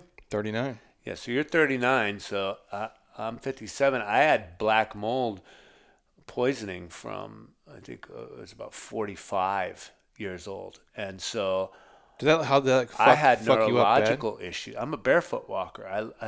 Walking was my dominant exercise. My legs were like spaghetti legs for a couple years there. My shoulders were all forward rounded and stuff. So I had to build everything back and just to get it working. At 45. Yeah. Jesus. And I love squats. How good do they make you feel? But if my mechanics aren't on point, they're brutal. I'm not loading up my spine. No. And so I learned how to do cable pulls with as heavy weight as you can without slipping across the floor. And just pull the cables up. They do the same mechanism as the deadlift without loading up the spine. But it's not the same. No. You know what it's like. It's not the same. So, so most of my workout is really just about getting my mechanics on point. And how many days a week do you like go into the gym to train? 2, 3? Since I've moved to Scottsdale, because it's just part of my lifestyle, I'm in there 6, sometimes 7 days a week. Okay, yeah. You're in it. 5 to 6. You're meathead, yeah. I'll walk through the doors. Yeah. Yeah, but I'm the guy who's on the power plate jiggling and walking backwards on the thing. I do dead hangs. I'm stretching. I'm doing pigeon pose to get into my IT bands. I'm rolling out. I think I saw a video you were training the other day with what's his name? Michael Roviello. Yeah. Well, I had him on before. Oh, he's great. Yeah, he's a trip too. I love him. Yeah. Yeah, he's a good guy. He's a smart guy. So I was showing him some functional stuff. Yeah. So I'm in there. I was in there just before I came over here, which today is Sunday. Nice. And then I get soft tissue work. I try and go 2 to 3 times a week, and I've been doing that. So the Maori I met 25 years ago, and then I was getting Rolfed early on to clean up this knee issue. Okay. 25 years ago, and I got Rolfed over 60 times. I've had over 60 sessions of healing with the Maori, so deep myofascial stuff. Yeah. And then, since business has been pretty good over the last couple of years, I like to get in there 1 to 3 times a week. I like to get good manual therapist. Yeah. Last week I had one for 2 hours. That's the first time in my whole life I was there for 2 hours working on all my shit. And I'm like, yeah, I got some problems going on here. But it's like, it's nice because I can identify it then too. And I have the luxury, I can afford it, and I have the time, I can go be there. But yeah, that's, I was curious like to how much you do, because it is I know there's so many people who we see who come in, most of our clients 40, 50, whatever, or older, and do no work. And I'm like, you guys, like the mobility piece. But they'll pay for somebody to work on that Ferrari. And that's the and crazy. Wax it. That's the crazy thing to me, because like when I don't feel good, nothing else fucking matters. Like, I don't care about your emails. I don't care about projects. Whatever my wife says, I could give a shit. I'm like, because I need to fix this first. But yet people are walking around every day just kind of going through the motions and like living with this. Essentially, it's chronic pain. I just don't even think most of them realize like how much it is. So I was curious like how much tissue work you do. But it sounds like quite a bit. Yeah, well, what's the stat on LeBron James? Last I heard, he's $1.5 million a year on his health. So he's got a PMF machine. He probably gets manual therapy. Oh, I think his at least that high. Because I know, like, James Harrison played for the Steelers forever. His was like, and again, James Harrison's like big, strong as fuck. And he's got to be, now he's just retired, but he was doing, like over $1 million just on basically the tissue work and all the rehab stuff. And I think LeBron's probably pushing $2 million a year. Yeah. Which is crazy. But you watch him, he's my age, playing in the NBA. And I'm like, bro, I haven't played in college basketball in 20 years. And I'm like, I can imagine, like, and I like to think I'm relatively fit. There's no fucking way. Like, my body would just be just broken. Yet he's still going. And I know there's people who are like, well, I don't make time for it. I'm like, you have to make time for it. Otherwise, at some point, there's going to be issues down the line. Pay now or pay later, baby. Yeah. So if I tie that into sleep for you, obviously you're a huge sleep proponent, and most people are chronically suffering from lack of sleep. What do you tell people? Just do it? I mean, you can't have your dysfunction and your dream at the same time. So you can play games with yourself. You can say hustle, hustle, grind, grind. I'll sleep when I'm in the grave. But what happens is my Instagram box, and people write me on social media with all sorts of aches and pains and metabolic dysfunction in their 30s, in their 40s. My biggest following is 25 to 30. I have plenty of guys. No shit. Yeah. And I have a good half and half women. Maybe not. It used to be half and half. Maybe it's more 35. So someone who's 25, they'll probably look at you and they're like, well, he's shredded. So he knows what he's talking about. Yeah. Yeah. And I have plenty of CEOs and people that follow my work, which is really like who I like to target because they can have the greatest impact. When I change their life, then they can go out there and change the rest of the world, because I'm only talking about organic food. I'm only talking about simplicity. And so, so what was the question you asked? Just like what do you tell them for the sleep stuff? Because most people are like, well, I'm too busy. I have work. I have kids, whatever. I just don't make the time for it. And again, what is genetically? There's some outliers who maybe can get by with 6 hours, but most people it's probably 7 to 9 is the biggest number. So I go back to the research, 7 to 9, UCLA sleep lab. There's tons of research on circadian rhythms, circadian hygiene. So the cat is out of the bag. You got to get your sleep. You can pay now or you can pay later. When it comes to sleep, I like to put everything in hormonal terms and talk about stress management. I think it needs a better, sexier title, like boost testosterone now. But the fact of the matter is the sex hormones and the androgens don't come out and play if the stress hormones are elevated, right? If you've got elevated cortisol, that's fight or flight energy, right? It's driven by adrenaline, and usually if your nutrition's off, it's going to fuck with your insulin. So those are the primary hormonal pathways. And so the best way to restore the human body is the anabolic phase, the yin phase, the feminine phase, right? Which is sleep, right? And sleep's free, right? So if you've got any kind of chronic pain or even emotional pain, right? Try getting good sleep that's going to restore the body. The problem is that most people can't get the sleep because of the stress in the mind, the digital stress. I put that in my book as well. The 7 factors of stress, the blue light that's keeping us up, that's affecting the hormones. So really get your sleep hygiene like have a routine on point. Yeah, understand blue light, understand electromagnetic radiation and pollution. Zero your room out as much as possible. Darkness, make sure it's cool, make sure it's viable for sleep. I wear the face mask for the eyes. There you go. It helps. There you go. I have noise cancellation headphones, not the Bose ones that have a Bluetooth frequency on it, but the construction worker ones or the the gun shooting ones. They zero out the sound. They dampen it for the most part. I could take a nap in that, or I can fall asleep and take them off. Also, they're pretty hardcore, so I can sleep on my side if I have to.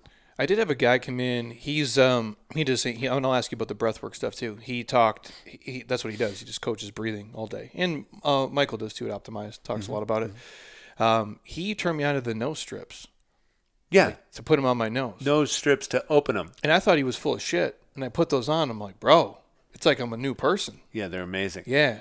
So I do the blackout eyes, and I do that when I go to sleep. It helps. Yeah, that's money. How about taping your mouth shut? He gave me the vertical X tape too. Yeah. Yeah. I've been really good with that.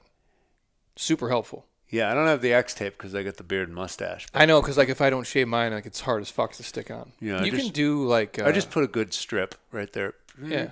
Even as I used to do athletic tape before they came out with this new one. So now this one's nice. Yeah, I forgot to do it a couple nights, and I can taste in my mouth that my tongue is dry, so that means I'm mouth breathing. Boom, right there. So that's going to elevate cortisol. So it really just comes down to balance, really fine-tuning, and you're going to get so much more mileage than trying to go to the doctor for a pill or going and getting on a special, secret diet tip or a secret exercise tip. Well, what do you have for your abs, And it's like, how's your sleep? Have you ever tried any of the sleeping pills? Because I remember years ago I tried like an Ambien, and I'm like, bro, that's like being on fucking drugs. Yeah. Like I'm asleep, but I like wasn't asleep, and I'm like, dude, this is like doing fucking like real shit. Yeah, and I talked to my brother, and my brother had issues with heroin many years ago, and he said he woke up in somebody's hotel room with no clothes on, and he was wide awake, and he was naked, just sitting there, and he's like, how did I get here? And he knew how bad it was. He got sober after that episode as well. Yeah. And so he explained to me how creepy it was, and this was 30 years ago. Like Ambien is like heroin. Well, Ambien's weird. Yeah. Like, when you wake up awake and you don't know how you got there. Yeah. It's trippy shit. That's dangerous. Yeah. That's like a roofie drug type of thing. Yeah. And so, and I just had a client recently that was on a couple of big ones, and I download the side effects immediately of any drug that my clients are on whatsoever. And lo and behold, usually most of the problems they're coming to you for are right in the side effects of the drugs that they're taking. But Ambien is a big bad one. There's all sorts of hallucinations and psychosis that can happen with it. It says it right there on the literature, right there on the website.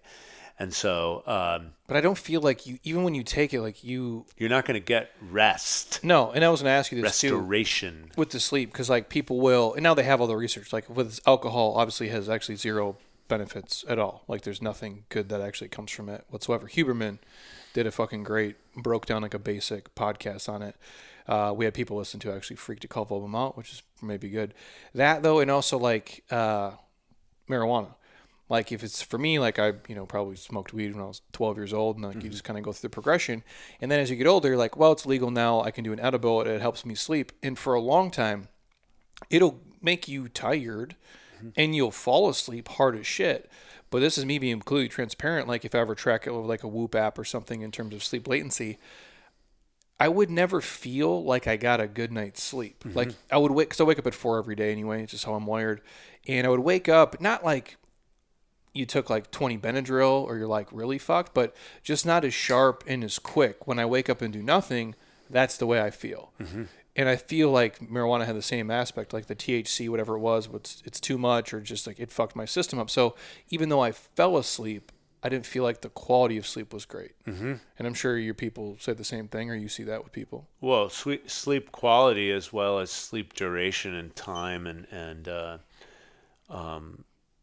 the pattern that you get into, it's layered, right? And so, but when you sleep, so if I get run down or if I get sore back or this, that, or the other thing. Usually a good night's sleep, I'm done. I'm good. I wake up the next morning. Woo, yeah, ready to go. That is my hospital, right? My bed is my restoration time, rejuvenation time. And that says a lot for someone who's 57. And then, of course, I'm building my business now, and I always, you can run into challenges. I don't have a perfect life by any means, right? And so psychologically, I can keep myself up at night. I have some anxiety or something.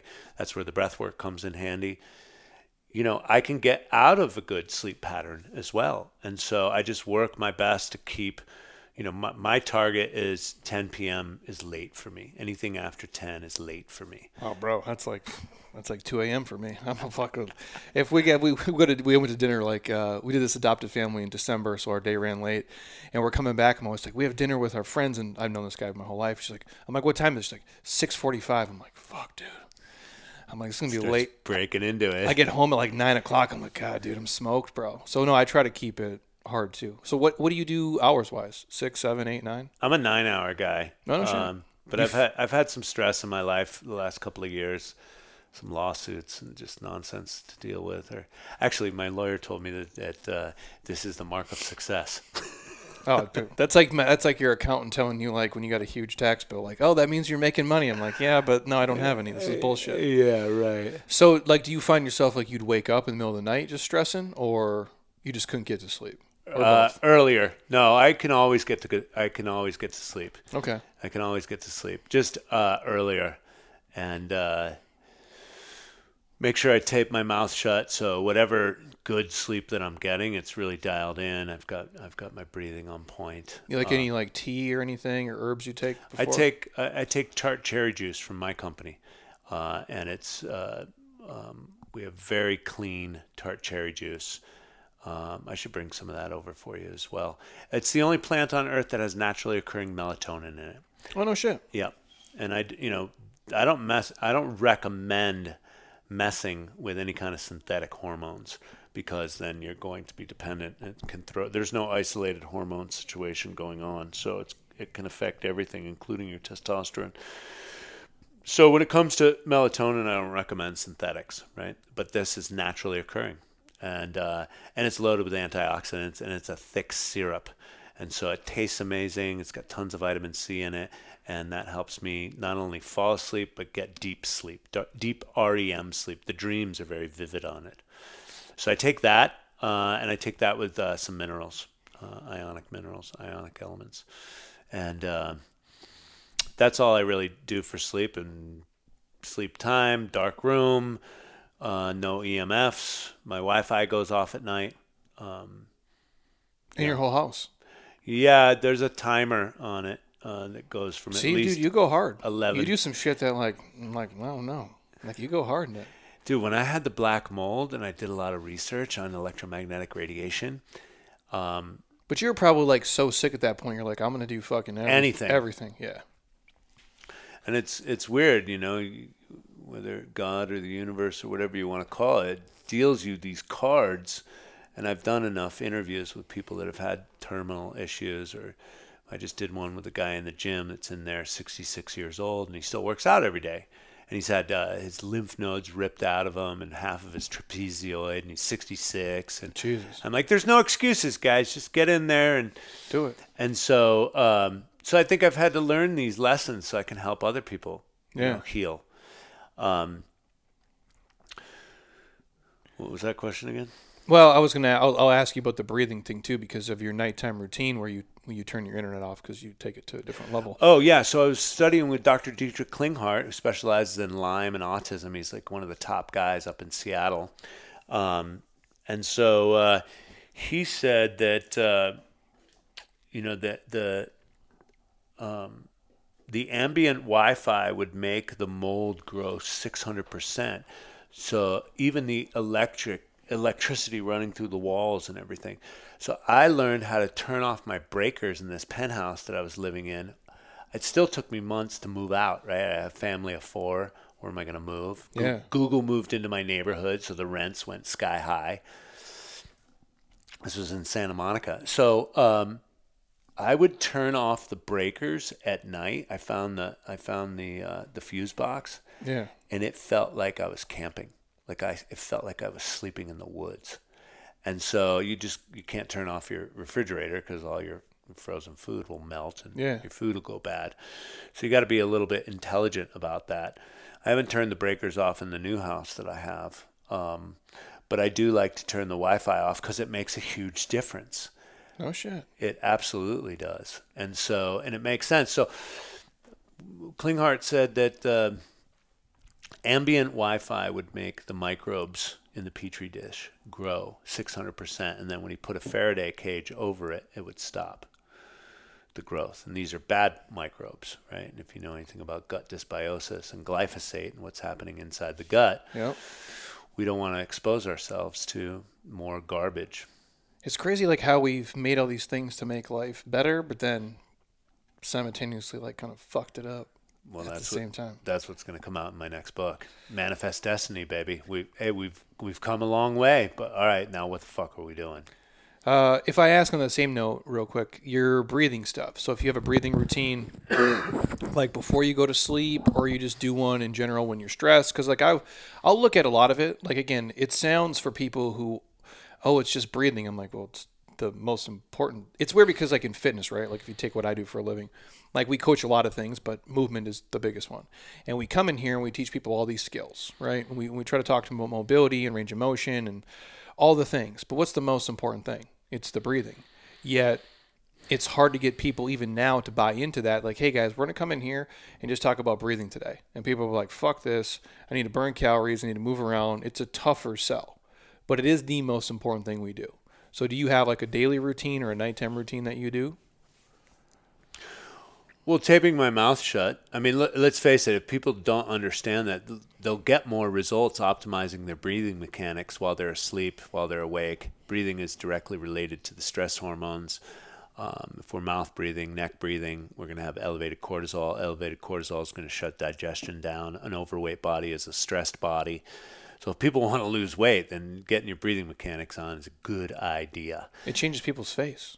It changes, well, yeah. I mean, it changes everything. In terms of like how they're doing, like, you know, basically braces now and the things, how people's faces are essentially elongating because we have kids that are just mouth breathers forever, which is trippy when you start to go down that rabbit hole. I'm like, Jesus, dude, this is real shit.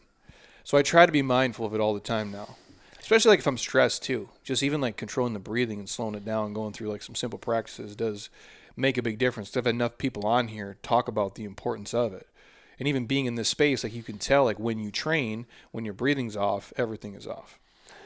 Yeah, Paul Chek has extensive work on this as well. And I mean, I like to say that oxygen or breath is the first form of nutrition next to the sun, right? But if you don't have oxygen in 3 to 5 minutes, you're dead. If you're on a dry fast, you can last about 7 to 10 days without water.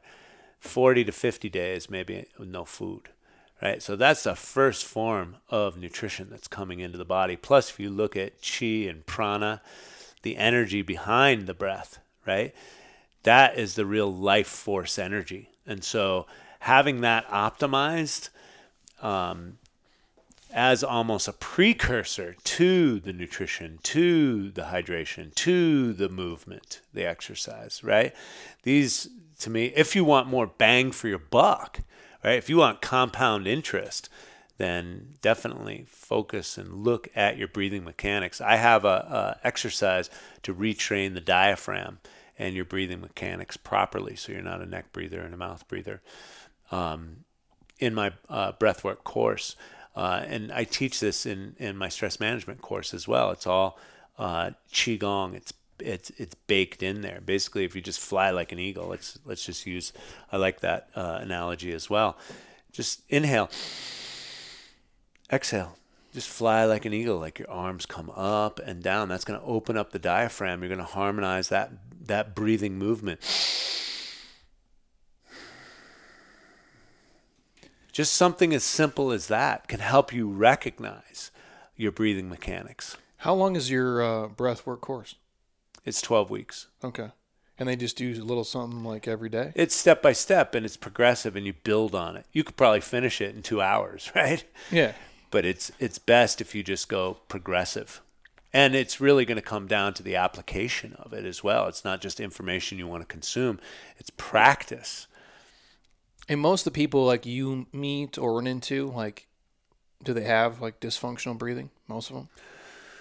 Yes. Or is there anybody you meet and you're like, yeah, that dude's good? But maybe because he's worked on it before, or he just naturally like, you know what I'm saying? Like you look at people like, well, what is their imbalances in their body? Like we're not symmetrical. Like we just aren't as humans. Like you're going to have imbalances, whether it's your right leg, right arm, whatever it may be. And for the breathing, I wonder if it's similar. Like everybody just kind of has this fucked up breathing because we never taught it. We never learned it correctly. Correct. Inverted breathing patterns. I see breathwork coaches online have issues, inverted breathing patterns. And so I like the mechanism that I picked up from Guru Prem, who's one of the top Kundalini guys out there.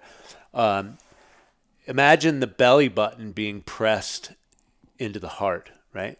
Push the belly button into the heart. So when you're doing breath of fire, just imagine that belly button going towards the heart. I like that, right? That's a good mechanism. Fly like an eagle, or I teach another qigong move in my courses. But fly like an eagle is the same thing, right? Think about that. Inhale, arms go up, and the diaphragm totally opens up. Exhale, belly button into the heart. If you watch Hicks and Gracie, Crone Gracie. Oh, yeah. Hicks and Gracie's all about the exhale. Everything up. Keep going. Let the reflex hit in, then open up those arms. Exhale. Belly button into the heart. Keep going. I like the nasal breathing because I saw all James Nestor's stuff on Joe Rogan. I know, that's a good book. He's got powerful research, right? Yeah, he does. So and he's not even he's just a dude. He's not a breathwork guy. No, he's at just all. It's which is crazy to me. But he did all the research, Yeah. and they plugged up his nose, and he got all sorts of diseases within 2 weeks. Didn't he have like diabetes or something? Yeah, which is because I thought I'm like, oh, is he like a doctor or something? Like, no, he's just a dude who went a hard guy. on the breathe. Yeah, it's breath. Is it breath? Breathe. That's the book. Breathe the breath, something like that. Yeah, I didn't read it. I just heard enough. I had my own practice. Really understand that. Paul Chek talks about all the breathing mechanics and how the spine moves, right? And the organs. It's a symphony, baby. Yeah. It's a symphony. It's weird because like people are, when you look at, it's kind of like how you would argue with your husband or wife or whatever. Your physiology changes. Mm-hmm. We don't lay down in bed like this and then scream at our partner. That's not what we do. We have a fighting stance. And the same thing when you're stressed, the breathing changes. And so you can essentially, in a lot of instances, become unstressed by just changing the breathing, like almost instantaneously, which was crazy to me. It'll help digestion. It'll help sleep. It'll help mood. Yeah, breath is life is the name of my breathwork course because it is. So I'll ask you one more thing and I'll get you out of here. You do the journaling too, or no? Yes, I do. I mean, it comes in various stages, right? Yeah. When I had a lot of difficulty in my life, I started doing the gratitude journal that I was challenged by my brother. And I saw that gave me incredible results. And that was at a time, I went through that DUI. I got really clear and just started boosting all my spiritual practices because it wasn't a rock bottom, but it was enough of a it was like what the fuck am I doing? Yeah, what the fuck am I doing in my life? I'm 50 years old. So let me get really clear. So I started journaling, at least the gratitude journal, 3 things I'm grateful for every day and every night.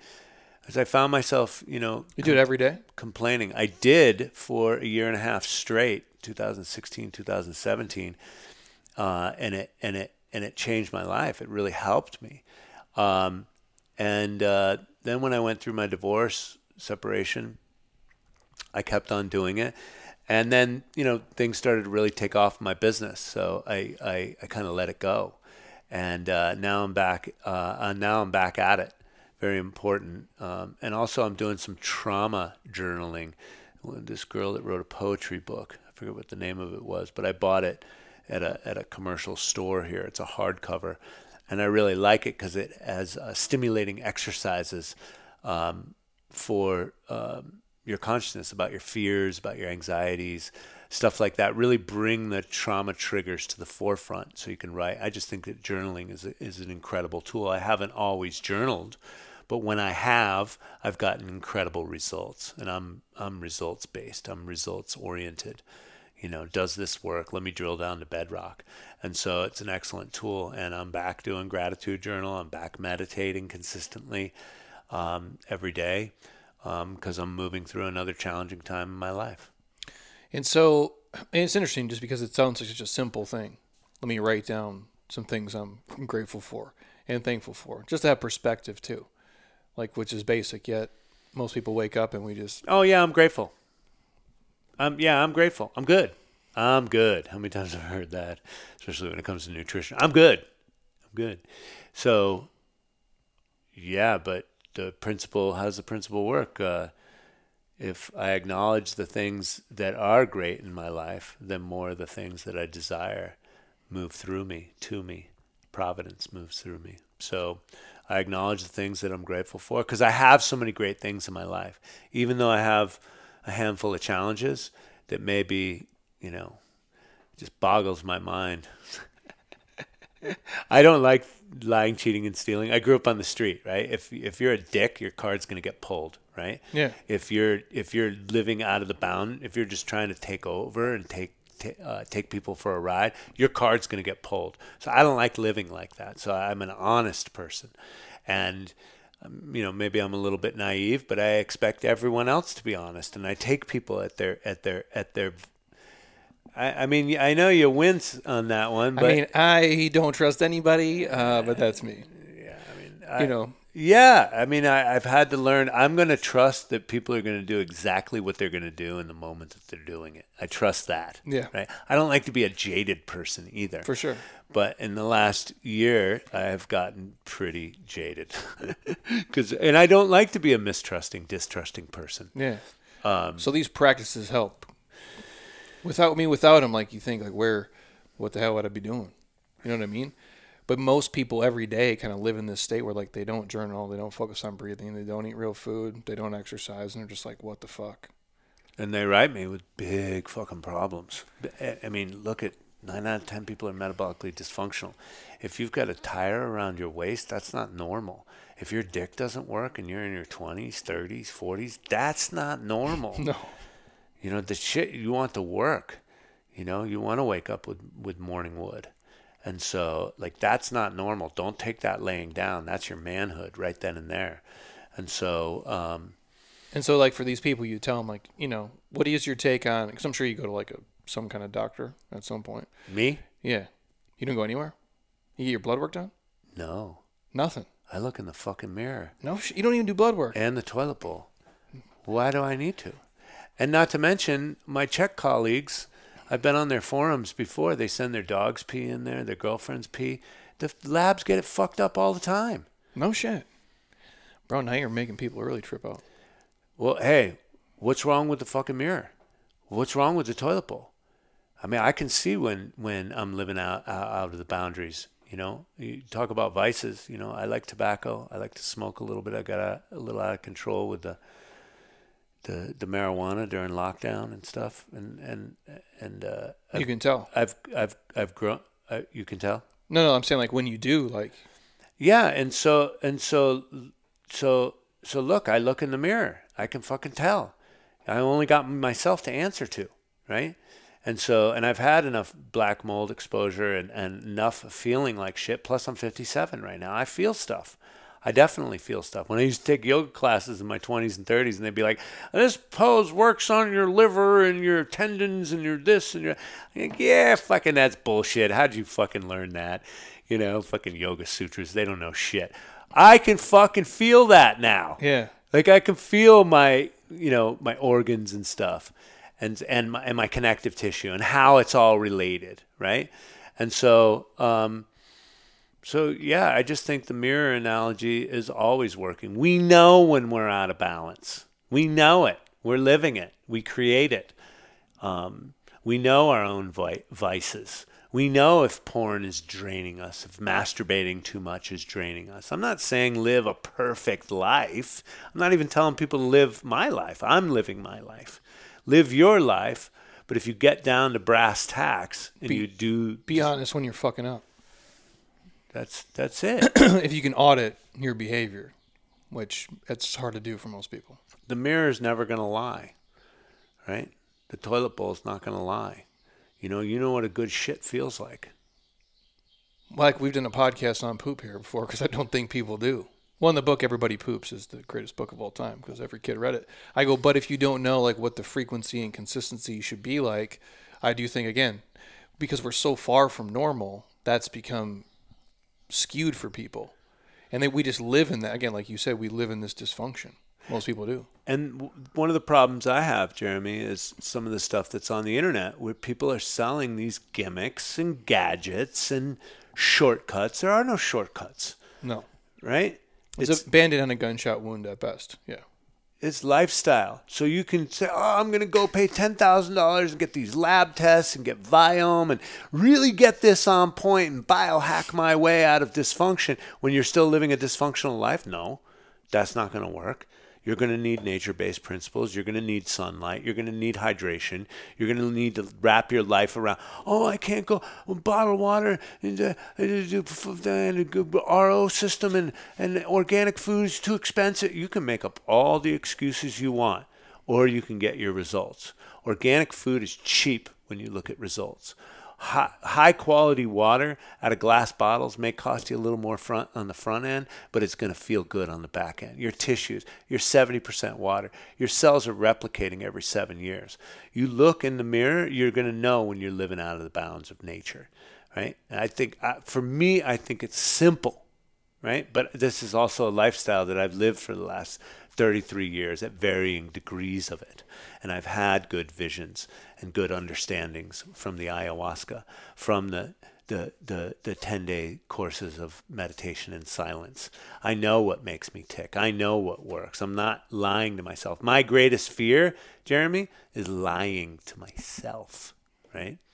Well, because the theory of it is easy for people. It's the application is hard because they have to change. You're basically saying tear down your house and build a new one because the house you built is built on a shitty foundation. How you're eating, how you're training, how you're sleeping, what you're doing is not conducive to you being the healthiest person. But we're getting. I'm finally at the first point now where we're getting people where, again, because we do this, we chase money, we do whatever, we keep stats in America. That's what we do. I'm getting people now who are older who are like, you know what?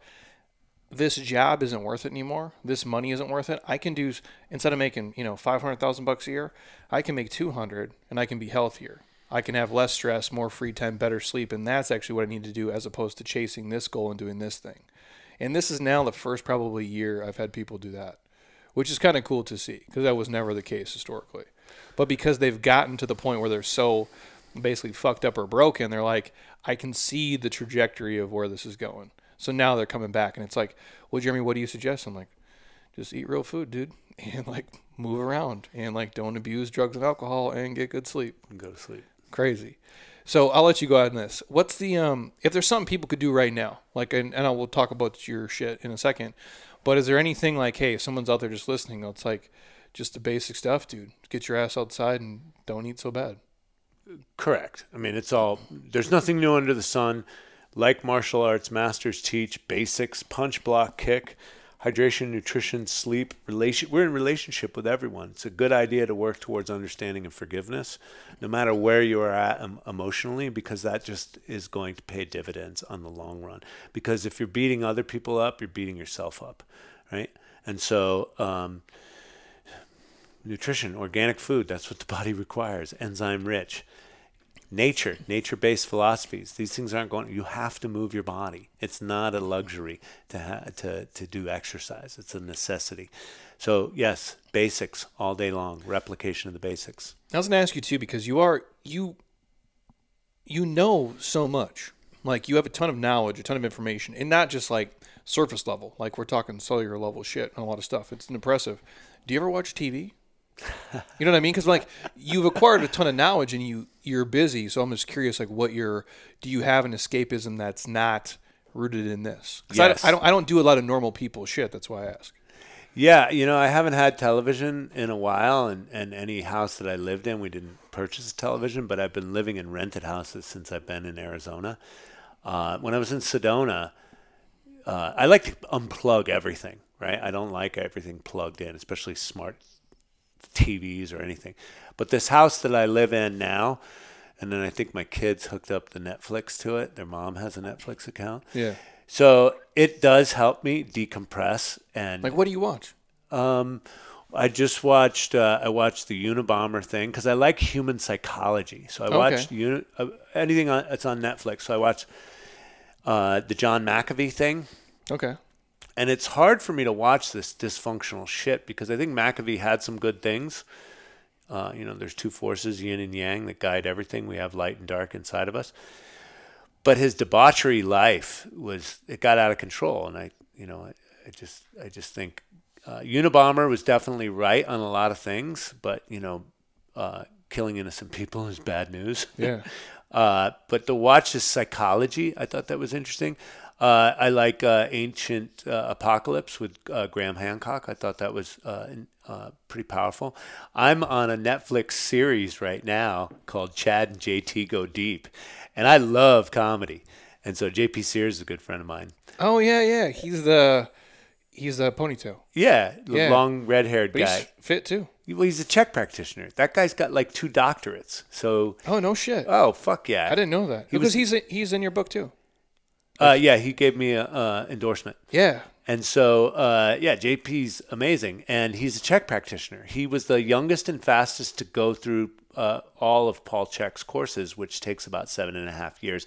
And then he was Czech faculty, right? So he would teach Paul's courses. No shit. And then he also studied with John McMullen, Journeys of Wisdom, to get all of his alcoholic dysfunctional. Most of his comedy is based on his own dysfunction and psychology, right? Really? Yeah, if you listen to it, it's pretty intricate and funny. And so, and this iteration is all political. If you go back to his ultra spiritual videos, they were fucking hilarious. Yeah. So he studied with John McMullen from Journeys of Wisdom for at least 12 years. And so JP's super smart and super fit.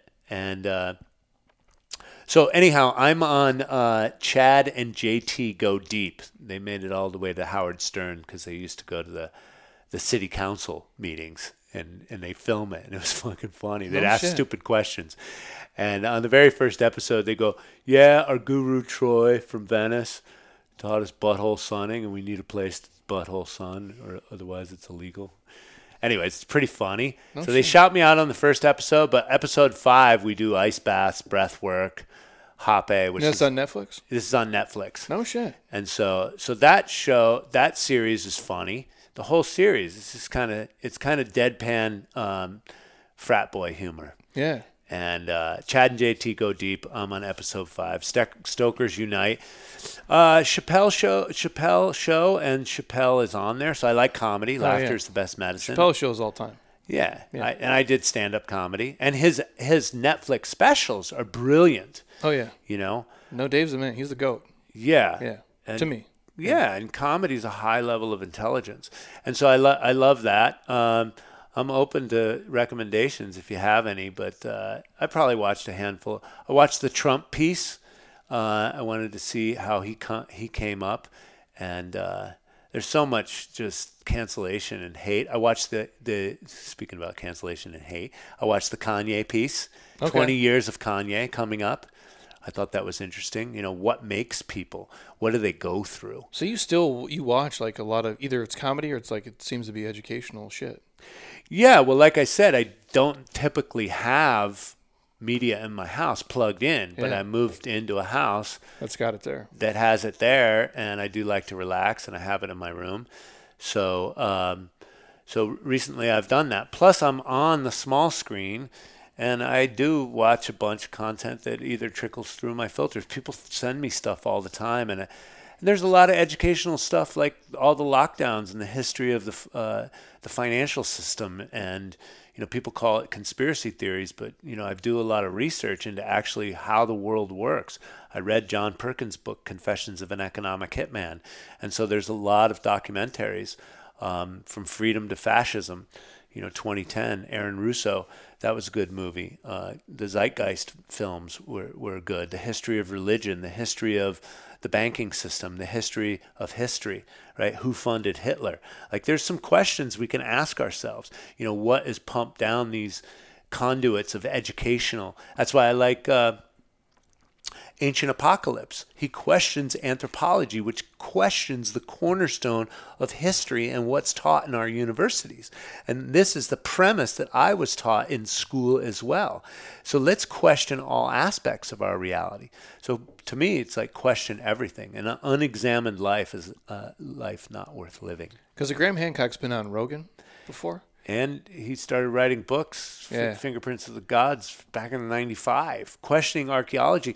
And I studied the Mayan, the Egyptian, and the Incan temples. I walked a lot of those temples barefoot to pick up the energy myself, and have asked myself, because I have a huge bent to save the world, if you will, and move towards free energy, Tesla technology. So how did they build the Egyptian pyramids? How did they build these Mayan and Incan temples? Puma Punku is 8,000 years old, and they say it was cut with diamond cutters. We didn't have that technology back then.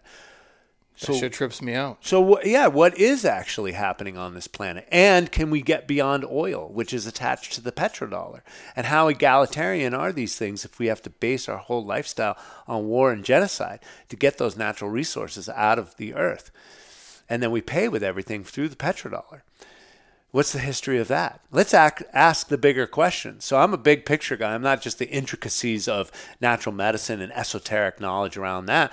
I'm like, well, what are we doing as a species? And can we elevate? And studying with the Maoris, they taught me that the human being is the most technological advanced piece of equipment in the whole entire universe. So if you're looking into aliens and all that other stuff, and future technology and sci-fi and all that stuff, well, the human being is the most technological advanced piece of equipment. So Einstein said we're only using 5% of our brain, and that imagination is more important than knowledge.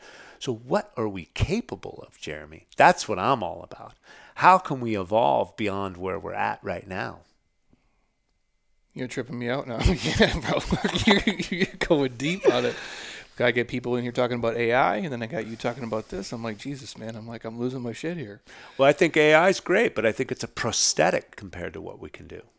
Well, yeah, and I'm a fan of questioning things because we say this all the time here. I'm like, everything is made up. Correct. My name is on this building.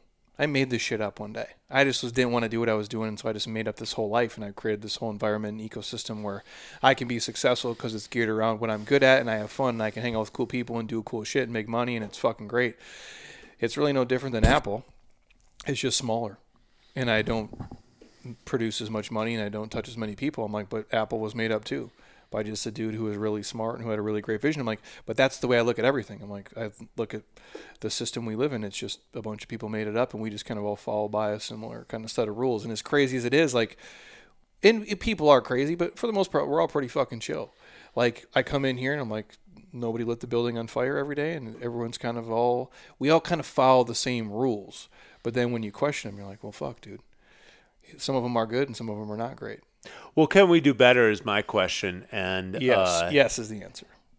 Can we do better? And is my lifestyle based on the genocide of people elsewhere in the world to get the cobalt out of my hybrid car or my telephone? You seen the digging on that shit?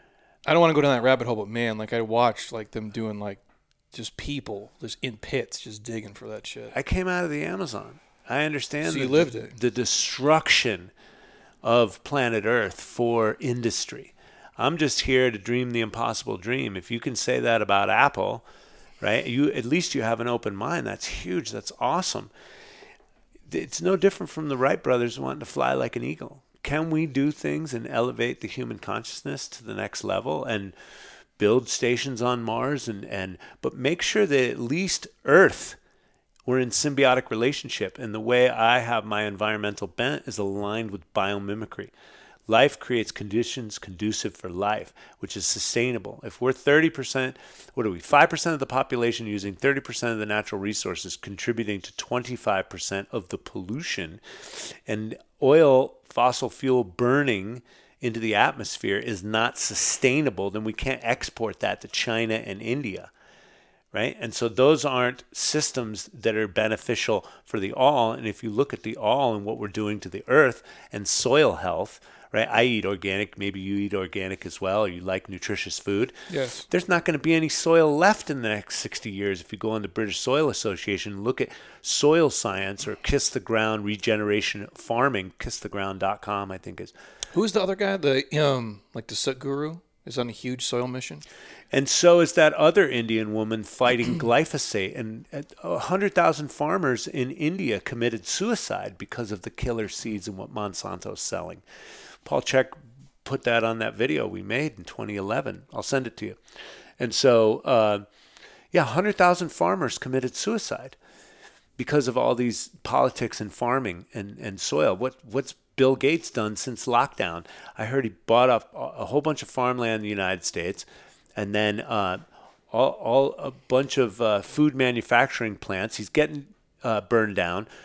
He's getting people to try and eat Impossible Burger.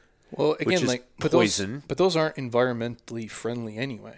Correct. Like I think that people are if a life's for a life, like if it's me for a cow, that's a better option. If you're looking at eating the Impossible Burgers, that basically they have to plant these things and they basically kill every single thing. Gophers. Yeah. Well, I think that people don't understand the cost of what that is. Where it's like, well, okay, they're plants. I'm like, well, when you kill everything that's underneath the soil and everything that live there, the numbers are way bigger. Correct. If a life is for a life, if that's really what we're talking about.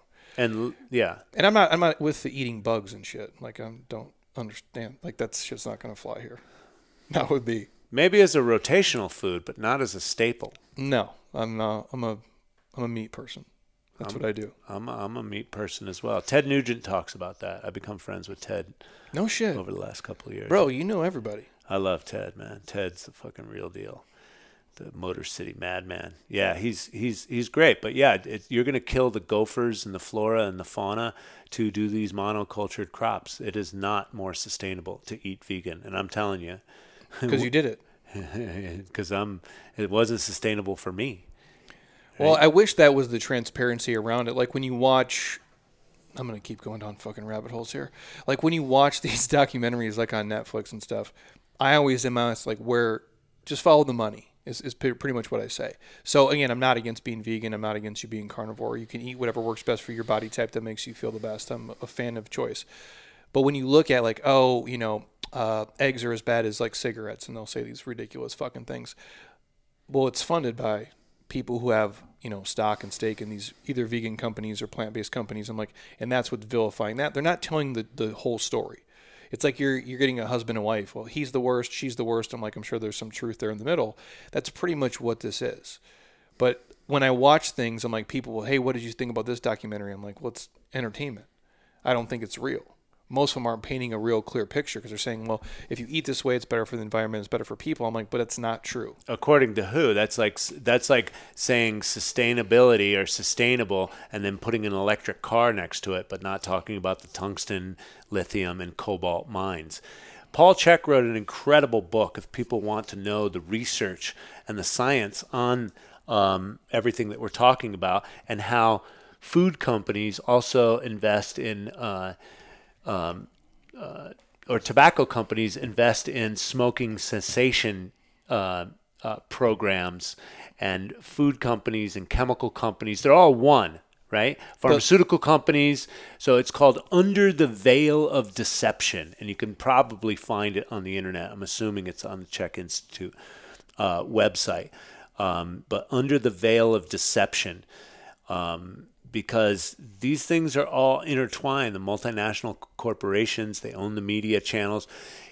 I realized over the years that everything from the history of media has been pay-per-play, right? Even news reports. Everything's pay-per-play for either political or economic gain. And so Walter Cronkite, Dan Rather, all the way back, what is it? The food pyramid, and red meat's bad for you, and red meat, coffee's good for you, coffee's bad for you. That's how we got in this mess, by just giving people shit information, because if the sugar industry wants to pay for this, we're going to suppress this information. Like, you can go back and they have all those studies too. Like, we're basically, that's why we got here. Oh, it's, everything is low fat. And it's like, well, okay. And that's how we got to, it's all shit.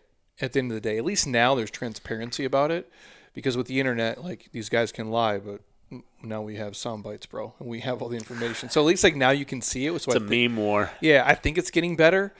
But yeah, it's when you go down the rabbit holes, it really is fucked, like how the game is. Again, it's a personal responsibility for you to eat right and do the things you have to do. But the game is kind of, it's skewed against you because these companies are not dumb. They don't hire stupid people to make these products. They know what they're doing, and they know they're hyper palatable, and they know they're easy for you, and they're fast, and they're quick, and they're cheap. And it's like, it is, if you're not willing to do the work, it is stacked against you in one way or the other. And their marketing team has the best psychologists, child psychologists, neuroscientists to penetrate your mind and your consciousness and to bamboozle you and go into poisoning yourself. Because when you're a kid, like, did you eat just normal shit food?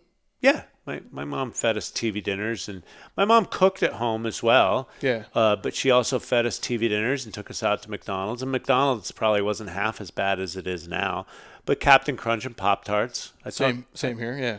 Yeah, I talked about that in my book for the most part. Plus, wheat wasn't as bad as what it is. And a guy that wrote Wheat Belly thinks it's all actually coming from glyphosate anyways. It's just that the digestive tract has been broken down. They say the cilia in your hair, when you're the little hairs inside of your gut lining that absorb nutrients, is like a floating shag carpet on the molecular scale. And when you're a baby, that's the way you come out of the womb. But by the time you get hammered by all these industrial compounds, especially glyphosate, that shag carpet turns into Berber. And when you have Berber, that's celiac disease. I've heard this analogy before. That makes sense.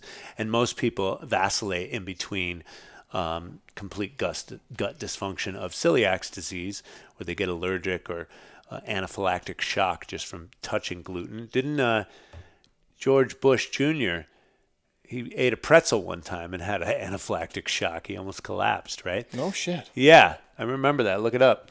And so, and then you have varying degrees of that and cleaning up the gut. I had, you know who Dr. Amy Shaw is? Yeah, that rings a bell. Yeah, I've had her on here. She's a gangster. I think her one book is So Effing Tired, and then the other one's like So Effing Hungry.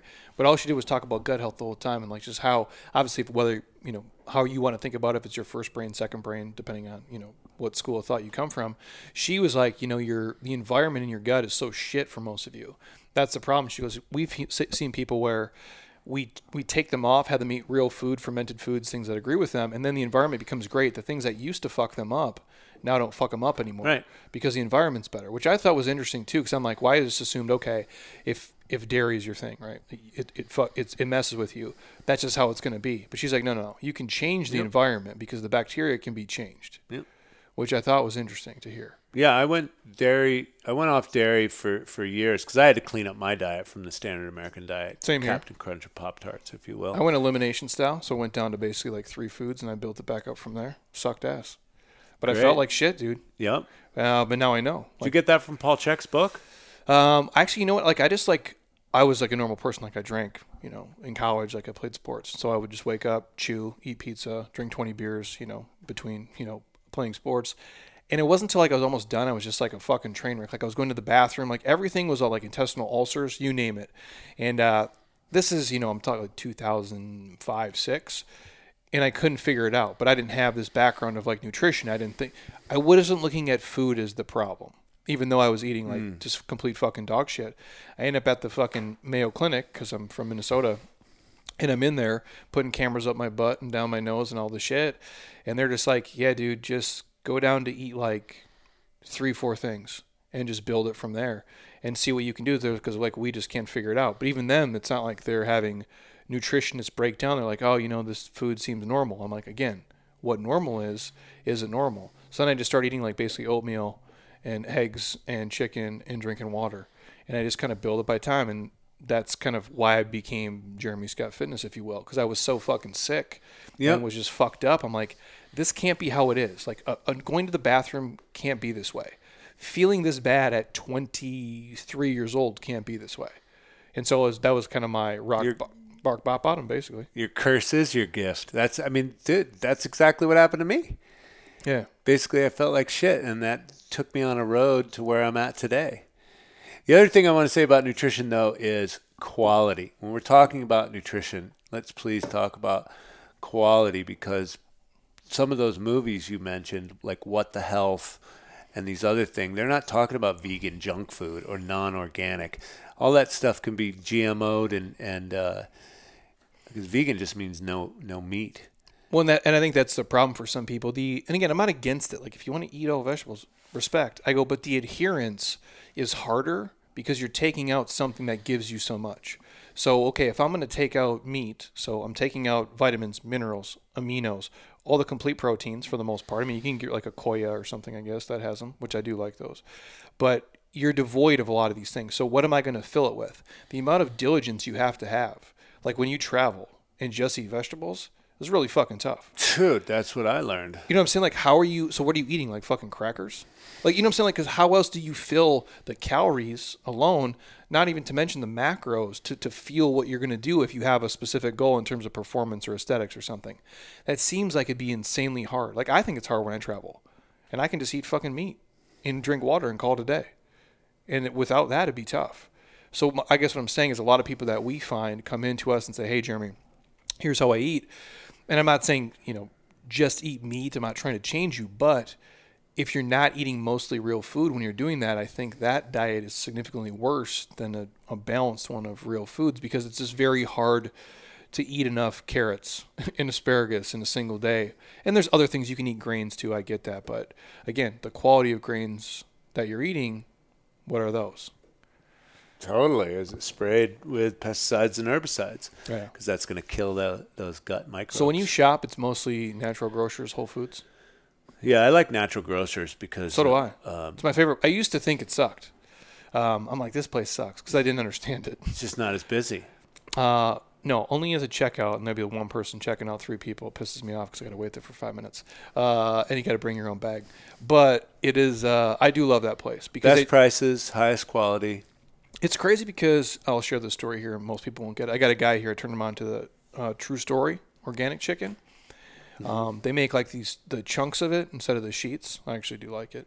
And but it's like $7 for like 6 ounces, which is expensive as fuck. If you go to Sprouts, it's like $12. I'm like, dude, how's it a $5 difference? But I'm like, they do, when you look at it to a T, like even like I do like their Koyas, they carry all the GT stuff. Like, I'm a fan of what they do. Like, that is my new favorite place, for sure. Are you going to the farmer's market too? I don't. Because that's another level too. There's a good lamb, beef, and chicken lady down there. No so shit. You can get whole chickens. Where's it at? Where's it at? It's at Scottsdale, Old Town, Saturday morning, I think 8 to 1.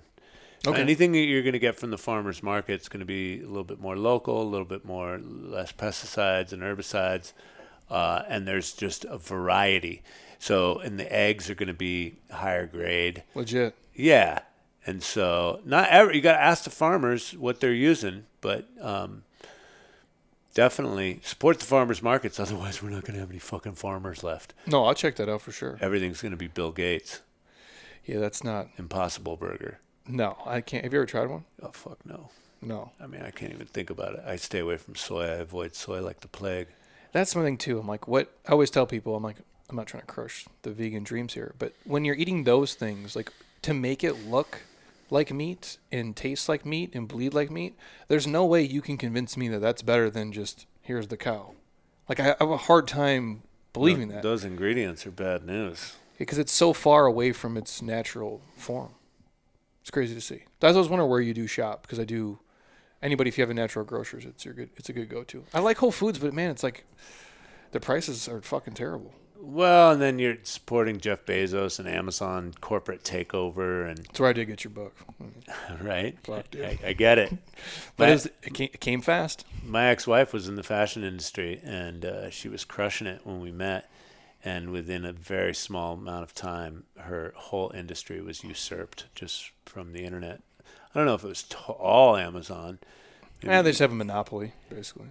Yeah, I mean, but the whole digital thing just totally replaced her industry.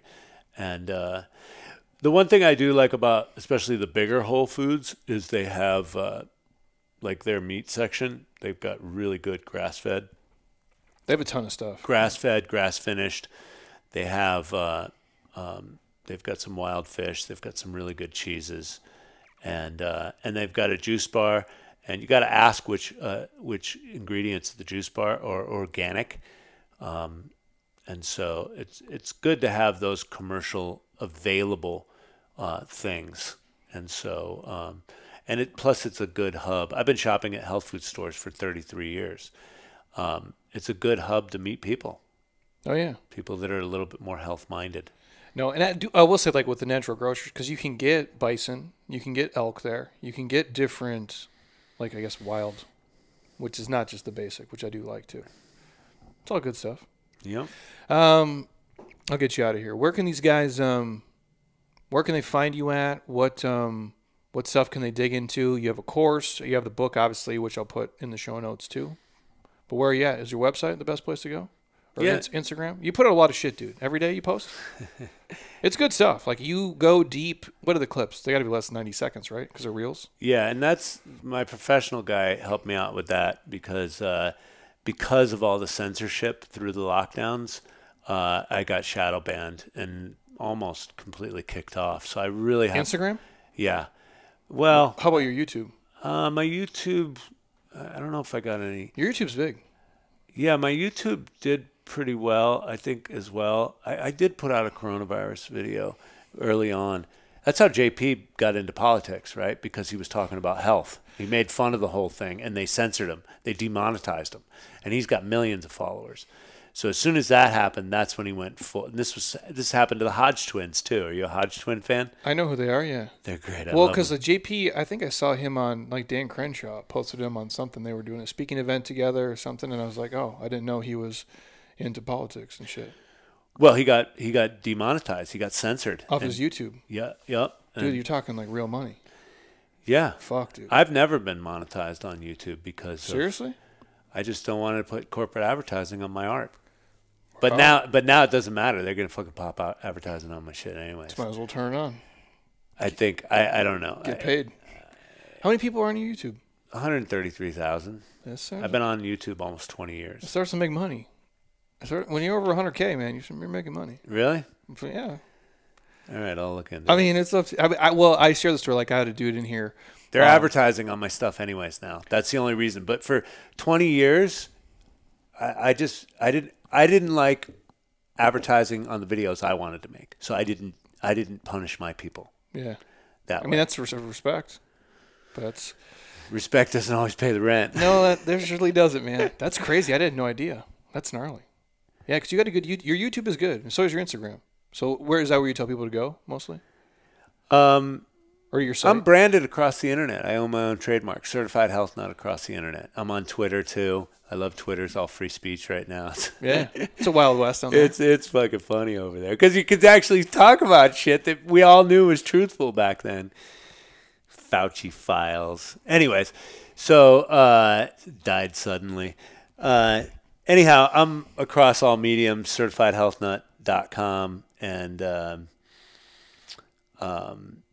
yeah, I'm not always the greatest marketer when. No, man, your stuff's good. I'll pump it in the show notes again. If you guys, he's on Instagram. He puts stuff every day. It's legit stuff. You get deep into it, but in 90 seconds. So it's bite-sizable. It's not this, insane thing that people can't just digest within 2 minutes. And I watch them. Yeah, my buddy John helped me out with that. He handled Spartan Race for many years, and he's a professional guy, and so he took over my Instagram. And I was pumping out 20 pieces of content per day. I still do a lot, but that includes stories, posts, memes. I would post almost 3 times a day on Instagram until he took it over. And what he was able to do in a very short amount of time got me 250,000 people on TikTok, and I had been banned off of TikTok for shooting my AR-15 and weapons on 4th of July with my children, talking shit about the CCP. You get banned from that? I got fucking permanently banned, and my guy got me reinstated. Yeah, because I'm like, I think on my 4th of July, I blew up. I'm from the Midwest, so my dad's a hillbilly. Like tannerite, you can make your own. It's basically an explosive. You can like bury it inside of a wall, and we just like shoot it with AKs and ARs and just blow it up. But I did post on the 4th of July, but that's Instagram. And they were like, it's cool. Yeah, well, that's an American company, you know. Oh, yeah, Or you because would think it would be. No shit. But I was on TikTok. I was on all platforms, just talking shit about freedom of speech and shit. Yeah, I tend to stay in the do your push-ups and do whatever. Yeah, and I'd like to be that guy. It's just that I got a little bit of a big mouth. So I do have John running my stuff now. So thank God, and so things are more meme-ish, shareable, informational. He picks the titles, and so I do like. After 20 years of making all my own stuff and posting it, I do like professionals, and I do like a team. It's been challenging finding real professionals that are willing to work in this day and age. I agree. Man, so John's a big keeper, and we'll find somebody for my YouTube. Otherwise, if it's not my son, I think my son will probably end up helping me out with that. Shit, man, I did it for 20 years. I'll do it again. It's all good stuff, man. I appreciate this, dude. This is good. Give them a follow, you guys, on Instagram. Check out the YouTube. I'll pump it all in the show notes. If you guys are on the newsletter, this is probably going to come out sometime next week as well. It'll live on the blog, and we'll pump it everywhere else too. So I appreciate it, dude. Thanks for your time. So much. If you guys are on Apple, drop it a 5-star, leave a comment. Don't be a lazy ass. Same thing for Spotify. And if you guys want free samples of the greens, hit me up. I'm happy to send them. 40 Days of Fitness kicks off here on March the 6th, and you can do a week for free. And if you think it sucks, I'm happy to send you guys somewhere that is more to your liking. So until next time, eat well, train hard, be nice to people, and please, you guys, keep doing shit you love with people you enjoy because your life is too short not to. I'll talk to you soon. Peace.